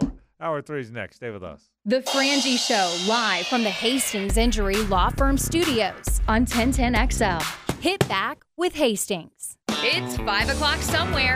It's 5 o'clock somewhere. Here, that means it's time for more football. Football at 5. 5 o'clock somewhere. On the Frangie Show. Shadows go so long before my eyes, and they're moving across the page. Suddenly the day turns into night. Who would that be, RJ? Far away Is this not the original singer? from the city. I'm sorry? Is this not the original singer? This would be Peter Frampton. But what we have learned Lauren, do you want to break the news, everybody? Sure, a band that none of us have ever heard of. Will to Power. They're the ones that covered Baby I Love Your Way. So, first the of all, females. I thought, The recent one. Let me. They don't look recent. Yeah, we'll let see. me Reggae legends Big Mountain Yeah, did it first in the of all, 90s. We I don't want have to to be mad at apologize them to Big Mountain for slandering them. And then I realized they did do it, so I repeat my slander. This of one's them. from not this one. This is Yeah. the Frampton one. Will to Yeah. Power is from 1988. Oh, wow. Okay, now wait a That minute. cover. Now hang on a second. You're telling me Frampton did this legendary song in '76. Will to Power did the first cover Yeah. in '88. One of the covers. I don't know if they were big enough to do the first. And Will to Power, after recording 38 Grammys, then passed it off to Big Freaking Mountain, the legend who put Bob Marley to shame with their 58 Grammys. That's what I'm dealing with. It is, and then I don't know if you've ever heard it, but Smashing Pumpkins does an excellent version of this song. That's the one I need. Oh, all right. Well done, RJ. That's Frampton, by the way. That's the real thing. All right. You guys don't love Frampton. Who doesn't love Frampton? I will say this. Frampton appeared in one of the, I think, Geico commercials a few years ago, like Okay. 3 or 4 years ago. Oh, that's right, yeah. Remember them? And I had not seen Frampton since like the 70s. Mm-hmm. He looked exactly like what I would imagine Peter Frampton's grandfather looked like. Yeah. He looked so old. I mean, I guess because he was old. He was still like thin though in the Yeah, commercial. he was right? thin. Remember how yeah. old he looked like? Yeah. He looked like somebody's grandfather. Yeah. I mean, Peter Frampton was the man in the 70s. Now he's everybody's grandfather. I feel like when you're known for your hair like Yeah. that, then as you get a little bit older, because he's 73 now, the hair's gone. that and how old he is so, now? Yeah, Frampton's he's 73? 73 now. Yeah. Father Time. Undefeated. Undefeated. right. And and to that end, Peter Frampton also was the star of possibly the worst movie ever recorded, Sgt. Pepper's. Oh, that's right. Remember they did the Sgt. Pepper movie that the Bee Gees ran and Aerosmith was in. Mm-hmm. It was one of the biggest flops of all time. one of the worst movies of all time. Yeah. It damaged the remembrance of the record. So there's that. Okay. Peter Frampton probably got more time on this show than he's had in a long time. This is probably a big show for Peter. Good day. Has he done Old Rock Thursday? Does he have enough stuff to do it? I think so. Okay. He certainly has enough stuff to do a football season. Old Rock That's Thursday. what I was wondering. whether or not he can do an Old Rock Thursday, we'll have to take a peek. You know what? There's a chance I take a peek before tomorrow. See what winds up happening. I just looked. I think I only know 3 of his songs, but that doesn't mean anything. And by the way, tomorrow we'll be at JU. Yeah, looking forward to it. JU tomorrow night plays Queens College. We saw JU on the road against UNF. It's our first time to the River House. We're looking forward to watching JU play basketball. And before that, hopefully Jordan Minchie will stop by. We know Alex Ricker-Gilbert's going to stop by. We certainly are excited about that. Talking some JU basketball tomorrow, so I'm certainly looking forward to that. All right. By the way, one of my cousins played softball at Queens before it joined the A-Sun. How about that? Yeah, Queens, good school. So they are in the A-Sun right now. All right, question. If Josh Allen wins and goes on and wins it all, Hayes, where is he now on the pantheon of these great quarterbacks? Because he's been drafted very high, looked like a flop early on despite having all the skills and the goods, 6'5", 230, rocket arm, great athlete, maybe the best runner still playing of all of them other than Lamar. If they win the whole thing, where is he now on the list of great NFL players? If you see the list that comes out of the great NFL players, where is he then? 2 behind Mahomes. Probably I would is. think that's where it would put him. I mean, particularly if he's the reason. I mean, obviously he was brilliant against Pittsburgh. And if he does that again, if he outplays Mahomes and gets a win Sunday and then is able to beat, I'm assuming it would be a road game at Baltimore. I mean, to beat that defense, that would say a lot about Josh Allen and his legacy. And then obviously to win a Super Bowl against the 49ers in all probability is who he would see. So, I mean, to have that kind of a run where you have the great surge just to get in and save your season, and then to beat Pittsburgh, Kansas City, Baltimore, San Fran, yeah, I think he'd probably be I think most people would say he's the second best player in the league behind Mahomes. Yeah, I tend to agree. And by the way, when you think about it now, so the quarterback's still playing football with Super Bowl rings. You've got Joe Flacco, Aaron Rodgers, Matthew Stafford, besides obviously Patrick Mahomes, and Russell Wilson. Flacco's not playing. Oh, you mean still active? Still active as far as not like in the active NFL. Yeah, okay. So who are they again? Matthew Stafford, Russell Wilson, Flacco, and Aaron Rodgers. Okay. So he's ahead of all of them. Did Mahomes have a ring? No, that's what I'm saying. After Mahomes. Oh, Like, after Mahomes has okay. multiple. Those are the only ones. Got it. Yeah, you're right. So, yeah. Well, and again, part of that is what we discussed yesterday, this changing of the guard. There's no quarter of the final 8 teams standing. There's no quarterback that's 30. So this is truly a changing of the guard. And I mean, I don't think we've seen the last of this group. You know, Mahomes and Josh Allen, you haven't. You know how I feel about Lamar, you haven't. Brock Purdy, because of how good the team is, he's not going anywhere. Jordan Love, gosh, he looks the part, doesn't he? I mean, he came out of nowhere, but doesn't he look? Don't you feel that way? Yeah, I mean, Goff's the one I'm hard not to sure scoff about. at Stroud 30-something looks touchdowns. Yeah. So, but I think this new wave. But boy, Josh Allen, he's so fast. The touchdown run we were watching the other night, you and I, the touchdown run. Golly, I mean, that thing was. I mean, he's a good athlete. If the Texans beat the Ravens, how high up everyone's list will C.J. Stroud be? Even though it's the wins and losses should not be attributed to quarterbacks solely, but if somehow, some way, the Texans win and C.J. Stroud has a great game, which is how they would probably win, I feel like he's going to surpass a lot of these quarterbacks. I agree with you. I agree.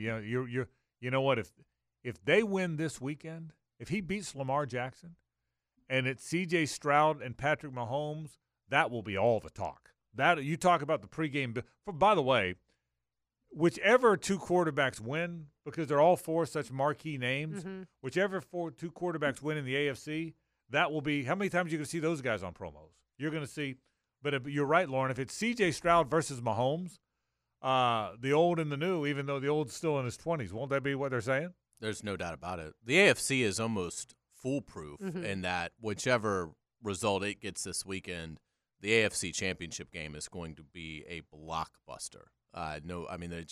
There's no bad game. The NFC, I think that could exist, but I mean, everybody's going to watch because it's for the right to go to the Super Bowl. But in terms of like the sizzle of the game, it's lacking. But I mean, in the AFC, I mean, yeah, if C.J. Stroud beats the Ravens, and whoever, whether it's Stroud versus Allen or Stroud versus Mahomes, I mean, it will be billed as the next superstar meeting, one of the league's brightest stars currently. Frank, you just had a sentence that Brock Purdy and the really good team around him, if the 49ers win the Super Bowl, will we finally stop calling him a game manager and all that, or will it always be like that because of the talent on the team? That's a great question. I think, number one, it depends on how they do it. Remember now, he plays about the way Montana played. I can tell you this. In the 80s, when Montana, and you'll remember this, Hayes, in the 80s, Montana was not looked at as the talent that Marino and Elway were. Remember that? Yeah. Everyone thought Marino and Elway were the 2 far more talented guys, and Montana was the game manager until he kept winning the damn thing. You win the damn thing enough, then all of a sudden people change their thinking on that. But Prisco and I argued. Prisco and I, working at the Times-Union, we argued about that all the time. Montana Marino. We back and forth and back. In fact, I'll ask Pete about that this week. And I was a Montana guy, and he was a Marino guy. Because look at the release. I said, Pete, what matters is did you win? And Marino never won one, and Montana won a bunch of them. So to your question, if you get one, that changes. If you get 2, or if you stay, then the conversation's over. Right. I think that, but no, I think. I saw a story that Purdy's kind of fueled by everyone pretty much saying that it's less him and it's more the right. team and the scheme and all that stuff. As he should be. Well, he's still more old school Montana, Unitas, Bob Greasy, Staubach, thinking man's quarterback, does it with his brain because he doesn't have all the athletic ability. And by the way, these other 7 guys still playing are pretty damn smart too, but nobody talks about that. You know why? Because they're such good athletes. Because Josh Allen just outran the whole freaking Steelers secondary, so people talk about that more than his good decision-making. See, you can be really talented and have a rifle arm and be really athletic and still be smart too, but nobody talks about how smart you are because they're talking about all the other stuff. That's what happens. I feel like Stroud is more like Purdy, than he is certainly Lamar or Josh Allen. He's not as good a runner as Lamar or Josh Allen. And he probably is smart to not choose. He probably could choose to run at times, but he's so good at keeping his eyes downfield that he trusts, his ability to do that. I told y'all this before last year's draft. He's Joe Burrow. That's who he is. Don't you? That's the comp for me. And I said that last year. The comp for me is he's Joe Burrow. He looks a dead ringer. I mean, he's phenomenal. Yeah. So By the way, we talk about Caleb Williams and the comps, whether he goes one overall or not, but the comps are to Patrick Mahomes, and I think it's more to Jalen Hurts. I feel like if that's what NFL teams think, then their minds might have changed a little bit over the last season as far as what they would want from Caleb Williams. one thing that's happening, it's still that whole thing's still evolving. You know, that whole what you want out of your quarterback is still changing and evolving a little. I can still feel it doing that. So we'll see. It's going to be a fun weekend, no question about it. Hey, we come back. Take a break. Something about youth football, believe it or not. I'm going to throw it out there. Stay with us. 1010 92.5 FM. The Frangie Show, live from the Hastings Injury Law Firm Studios on 1010XL. Hit back with Hastings. It's an AC Designs Wednesday on The Frangie Show, brought to you by AC Designs, voted best AC and heating company in Jacksonville. Okay, who are our two bands again? Big Mountain Wild and Kingdom, Will to Power. Wild Kingdom and Mountain Mike. Who are they? Something like that, right? Okay. So And Smashing Pumpkins. Wild Kingdom, Man Mountain Mike, and Smashing Pumpkins have all covered. Okay, I'm just checking. So I saw a story today that got my interest, a serious story. Gavin Newsom, the governor of California, obviously in the news a lot, he nixed a ban on tackle football under 12. Did you see the story? I did. And I'm glad he nixed it. The bigger story to me is that it was in play. What do you think about that? What do you think about no kids? And I know we're not experts or specialists, and a neurologist could probably answer this question better than we can, but we are paid to talk about stuff like this. What did you think about the fact that there's conversation about not letting children play tackle football until they're 12? I think it's a total joke. I mean, I think this is a free country, and if you want your kid to play tackle football, if the kid wants to play tackle football, they should be able to play tackle football. I mean, it's, again, at that age, the impacts are not gargantuan anyway. And so, yeah, I think a parent should be able to decide, yes, I want my kid to participate in this, or no, I don't. I don't think it should just be a hard and fast, nope, you just can't do it until they're 12. So I think the whole idea was ill-founded. If they have data that shows, and I'm sure there's organizations that are working on this and have worked on this, that shows after 12, your risk decreases of long-term brain damage. Before 12, your risk is higher because your brain is still forming. And I have no idea. I'm just throwing that out there. Then I can certainly understand that flag football until that age makes sense. And then after that, your kid is safer. But I don't have enough information and research for that. But I do think that tackle football for maybe age 7 and 8 might be a little too young. I don't know enough about the data either. Here'd be my biggest concern is if you never tackle until you're 13, are you maybe more in risk of not knowing how to do it because you didn't learn it at a formative age, and therefore you could really get hurt? I'm not talking about concussions. I'm talking about spinal injuries, keeping your head up when you tackle, all the things that youth players do learn at Pop Warner and whatever. Are you my biggest question? I'm glad they turned it down. But I can tell you this, baseball, golf, some of the specialty sports, the hand-eye coordination sports, if you don't play them till you're 12, you got no chance. I hate to say that, but if you don't play golf till you're 12 or 13, it's unlikely you're going to be a very good golfer. Same with baseball players. One of the reasons we started walk-off is we're trying to give children a chance to play baseball when they're 7, 8, 9 years old, or 4, 5, and 6 years old. Then if they ever care to play, they're not so far behind. Wouldn't that be a danger that if you never tackle somebody until you are 13 years old, that you won't know how to do it properly? Yes. Potentially, that doesn't mean there's not football players out there that didn't come over from basketball or whatever when they're 14, 15. I know that. But I still think they're a little bit at risk. They are absolutely at risk. Again, I'm sure this was some academic that put this forward, and it's just, again, probably because they saw a clip of an NFL game and said, wow, this is way too violent. Our kids shouldn't be doing this. It's the impacts at that level are not going to cause brain injuries. I mean, it's just, and again, it's a parent's choice. I mean, my son didn't play tackle football before that age because I just didn't want him to do it. Right. I mean, and he didn't show a great interest in doing it. Now he wants to play tackle football, and I allow it, and his mother allows it. But it was your choice. It was your parents' choice. Yeah, but I mean, I would have hated to of him wanted to do it and us want to do it and be told by the government, no, you can't. You're not allowed to do that. So I think it's, again, I think it's silly that it was even brought to be vetoed. But it's just, again, it should be something that a parent is able to decide and go from there. I wonder if we'll see less talented defensive football players coming out of California, because they have already regulated in the state that you can only have 2 contact practices a week. That has already been implemented since 2021. So are these players going to be not as good at tackling, and then therefore you see eventually like schools not recruiting defensive players from the state of California? You know, it's funny. Mark Thorson, who's just a fantastic football coach and a fantastic guy. Was he the football coach when you were there? Kenny? No, probably not. But I don't think so. Mark Thorson was a long-time just a wonderful guy. Long-time football coach at Bishop Kenny. You probably know Mark. You probably covered him. And then he went on. Now I think he's the AD. I think fantastic. And Mark's one of the genuinely good people out there. But he's a fantastic football coach at Bishop Kenny. And he told me that, and he made him good. But he made him good because they would throw the football. And I said, because a lot of the kids Kenny got had never played tackle football till the 9th grade. And I said, is it hard? He said, it is hard. He said, because they've got to learn about the contact. They've got to learn whether or not they like or want the contact. And he said, Frank, we've had to survive. We get at Kenny? A lot of baseball players. Because Kenny's got this great baseball program. So we get a lot of baseball players at Kenny. He said, and a lot of hand-eye coordinated athletes.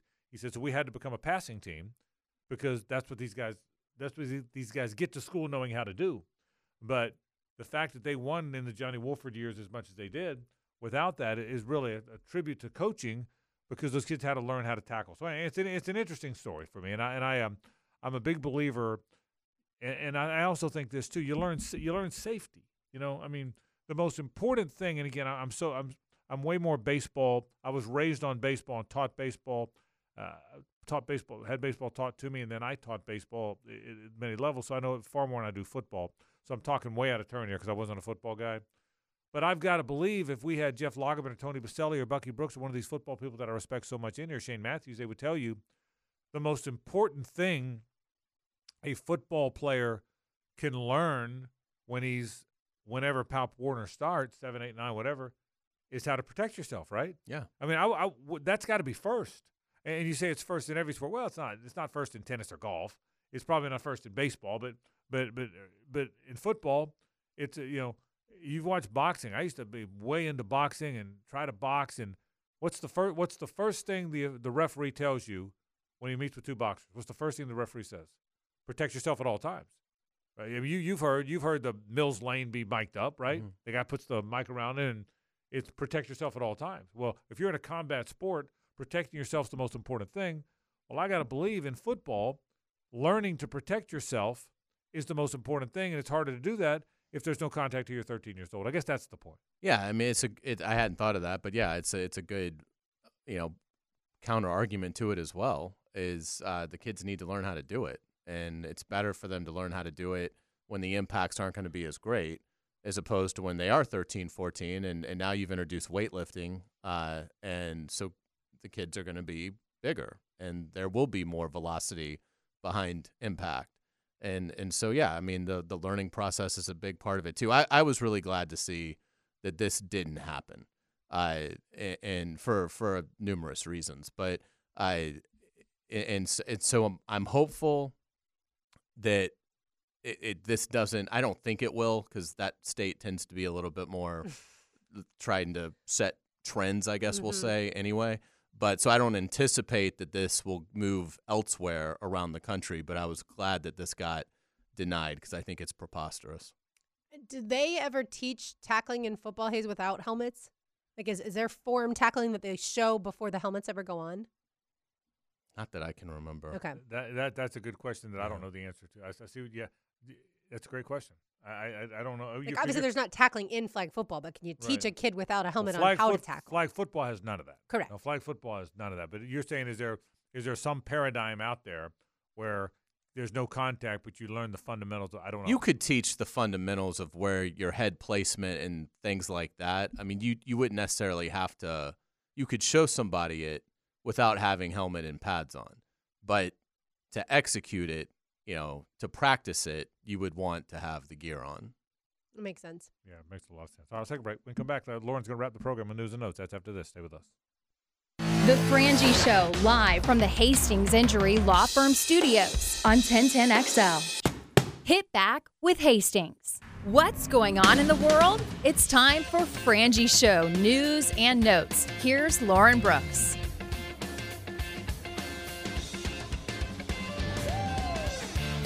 Now, this song is a cover, This song is a cover? right? Isn't this Rascal Flatts?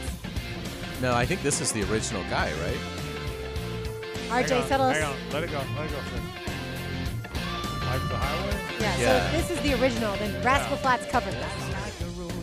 This is This Rascal is Flatts. No, this is the original one, right? What's this guy's name? Tom something. I thought Rascal Flatts. Oh, this maybe is This is Rascal Yeah. Flatts. Now that I hear the playing. But I forget who did the original. Tom Cochran, is that right? Cochran, I think. Okay. Yeah. Before I Google it. That's And I what think get. I would've never known his is that. the original and this is the cover. Rascal Flatts is hang on, definitely right now. Okay. That's Yeah. Rascal Flatts. I This knew is Rascal immediately. That's Rascal Flatts. I was questioned, so you Yes. never know. My wife I was loves wrong. Rascal Flatts. It's okay. Did you just drop country knowledge? I dropped nothing. I mean, did that Certainly happen? not country knowledge. No, I think you did. You dropped country knowledge. You knew a country song This isn't a country song. in Rascal Flatts country. Yeah. But this, The I know original the Tom Cochran. is the a Tom country Cochran song. Yeah. So now I'm like you. I'm angry there's a cover of this song. You know what? I feel Yeah, better knowing that. That was Okay. Sorry, I'm gonna restart the segment. So this is a cover. Do you like this cover? I do not. Okay. Yeah, but you didn't have Large Wild Mountain doing yours or whoever it was. Whoever we decided who did one of those things. I will give them this. It's the same exact song. It is. Like there's no variation No. at all. It's like So a cover's better when they're exactly the same or when someone completely screws it up. Like Dixie Chicks and Smashing Whoever Tomatoes on Landslide, which is better. I think if you're gonna do a cover, I think Change it. I think it's better if you can change it Probably at is. least slightly Probably is. to offer some new creative wrinkle to it. Yeah. I think it depends on the song. Yeah. But see, I can tell you, I just don't like covers. See, like a Zach Brown concert, Brooks loves the covers, and you're wrong, by the way, because they shouldn't play them, but they should play their own stuff. So I don't like it even when a band. I don't want to. I didn't go to see Zach Brown play Marshall Tucker Band. I went to see Zach Brown play Zach Brown stuff. So there. That's how I feel. I'll be wrong. So I feel better now. How do you feel about the Falcons interviewing after Bill Belichick Jim Harbaugh? I saw that. He's Yeah. not messing around. Yeah, but it really surprised me because honest to God, I thought If you're that- Pete Carroll, are you like, am I just not going to get a call? I mean, I'm alive, right? I mean, But I don't think he's getting a call. Yeah. I don't. I mean, I really don't. I mean, unless he's going to go coach Marist High School in Yeah. Atlanta, I don't think anyone's calling. I don't. because you think he's a bad coach? No. I don't. No, I hear you. I kind of agree with you. Someone would do themselves well to bring him in. I don't disagree with you at all. But I don't sense there's any of that. Yeah, no, well, there isn't. Now we could look up and find out that somebody we didn't hear about it, and he's going to the coach of the Commanders. But I don't sense it at all. I don't either. And the Harbaugh thing surprised me because he didn't strike me as a make the rounds guy. He struck me as a guy that someone was going to hire him. They've decided before they even hire him that he's their guy. That they're going to. I mean, I'd look, go back to Michigan before Yeah, I'd coach the Falcons yeah. if I was Harbaugh. I thought what it also said to me is Belichick comes into Atlanta, leaves, there's no offer, and you're interested in interviewing other people. Maybe he's not the guy that's as good of a coach as he once was. But it's interesting the Falcons can't wait to tell you who they've interviewed. That's an odd paradigm. Usually teams, reporters figure it out and they confirm it or don't confirm it. The Falcons can't wait to have their PR people say, hey, We've completed our interview. Yeah, isn't that unusual? It is. Denver started that a few years ago with the transparency behind it, Yeah. just to make it, I think, easier so they weren't getting just calls left and right from all the reporters that nationally and on the local beat. So it's become more of a thing, but it's still unusual. Like the Jaguars would never do this. And so, and again, that's not a criticism. That isn't. Everything else I've said today is. But yeah. So I mean, I think it is a unique approach, but it's not brand new. They also, the Falcons probably feel like they're beating their chest a little bit, Arthur Blank is, because he's brought in Billy Joel and Taylor Swift as far as if you look at NFL coaches. Totally agree. Oh, and Lauren, to that end, defending himself to his constituents. Why'd you hire Arthur Smith? And nobody knew. Well, look, now I'm interviewing the big timers. I think they want to brag, beating their chest, but also defending themselves to their followers. So of all the 4 games that we have this upcoming weekend, there's one that has the highest ticket prices. Guess which one it is? It's got to be Bills Chiefs, right?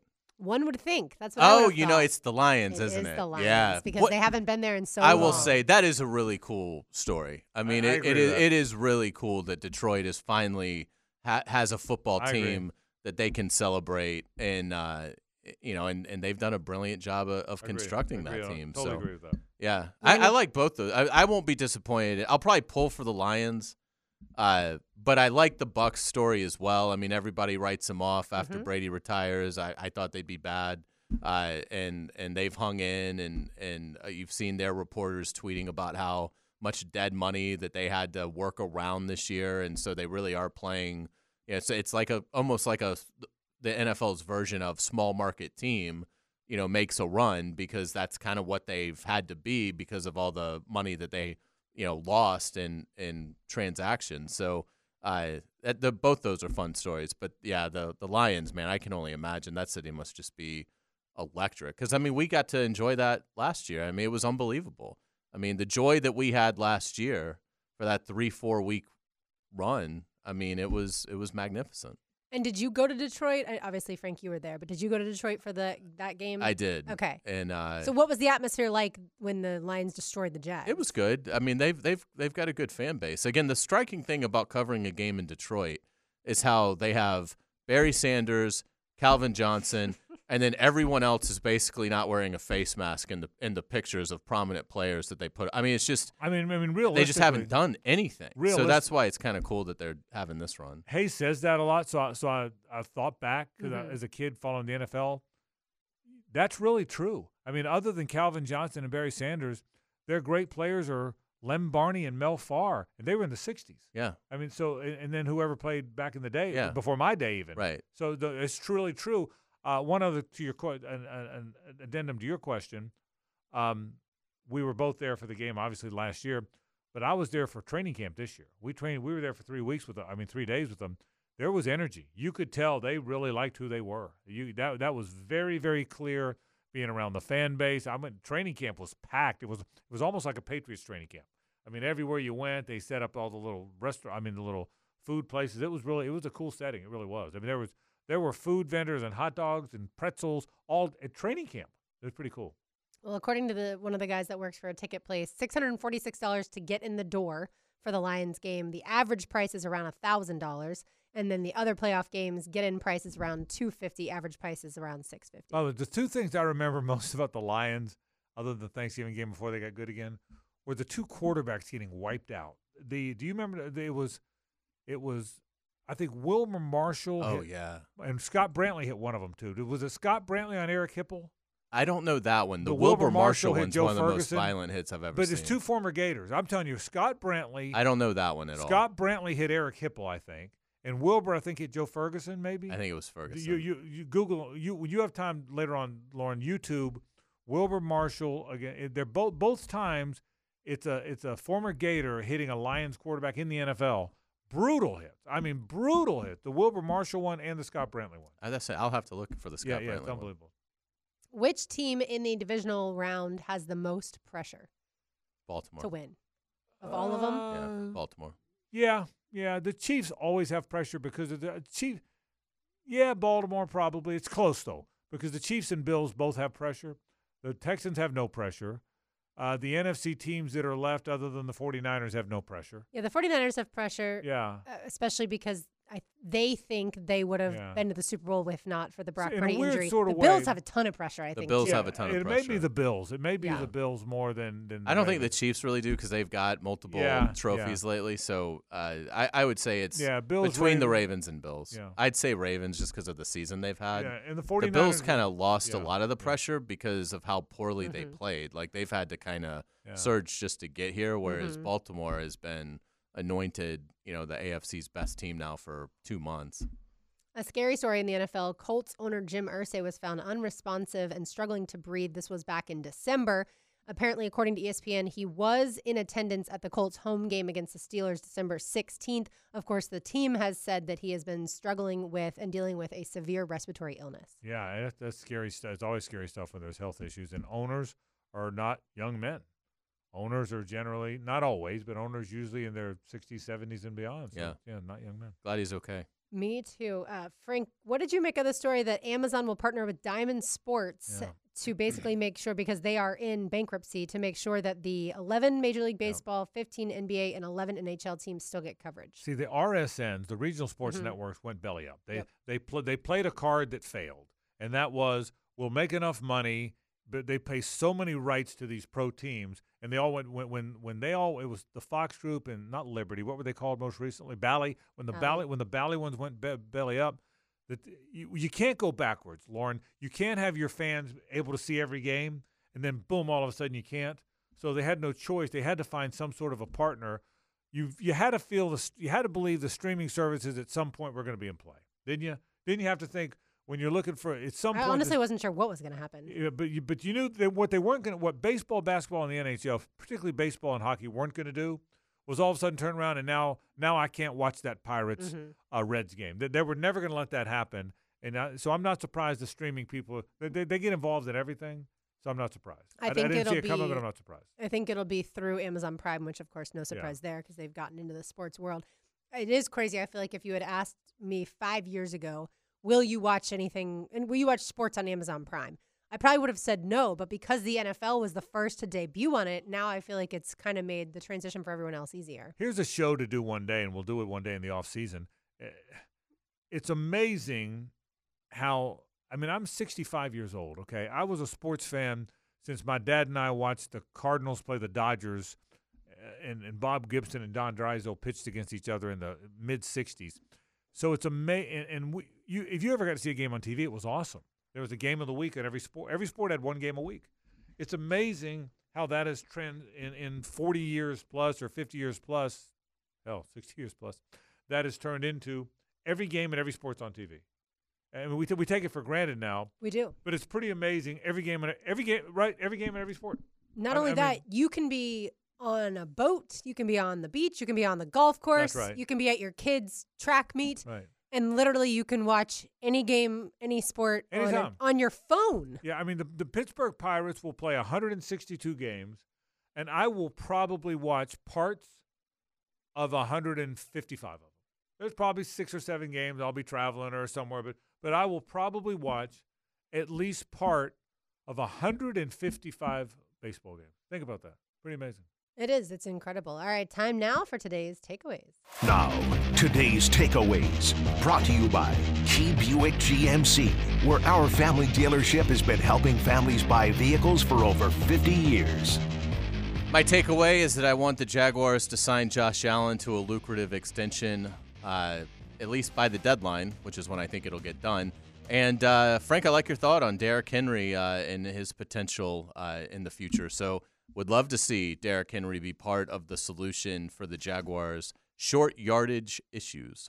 Yeah, that would be amazing. My takeaway is that the Florida men's basketball team is going to be up and down all season long. Just when you think they're decent or pretty good, then they're going to lay an egg. So hopefully that means against Missouri, they're going to bounce back and have a much better offensive performance. Yeah, we'll see what happens with them. I think they're ordinary. And I fear that it's going to be hard to break out of that. I think the portal world has changed so much about football and basketball and baseball. I think if you're not really on top of the world, it's going to be hard. Now, Florida baseball will be fine because they're still getting all the good players. The portal guys still come there. So I saw ranked second in D1 baseball rankings. And I tell you what, Nick Delatorre, who's a big baseball guy, he tweeted out their lineup, their expected lineup. They're who's better than that? I mean, it's the same. It's almost all the same guy. Other than Langford, it's all the same guys. So they'll be good again. All right. Let's say hello to Rick Ballou. Now, the 2-minute drill, brought to you by Tire Outlet. Tire Outlet is now hiring. Visit tireoutlet.com/careers. Equal opportunity employer. Rick, I don't know if you saw this or not. It just happened. I'm not saying FSU's getting a lot of those Crimson Tide players, but just a moment ago, Bart Starr, Ken Stabler, and Johnny Musso all transferred to FSU. Have you heard? I had not. How about that? Who's left? Who's left in Tuscaloosa? Is there like one road? Is it just one road that goes straight through? Isn't this a beautiful thing? It really is. Actually, it's not really for the three of us, but for you, I can see how it is. Yeah. It's pretty corrupt, honestly. I mean, it's college football's fault. Why did they allow this to happen? And it's happening there. It's happening in Washington. If Jim Harbaugh takes the job at Los Angeles with the Chargers, it's going to happen to Michigan. I'm still having a little bit of trouble understanding.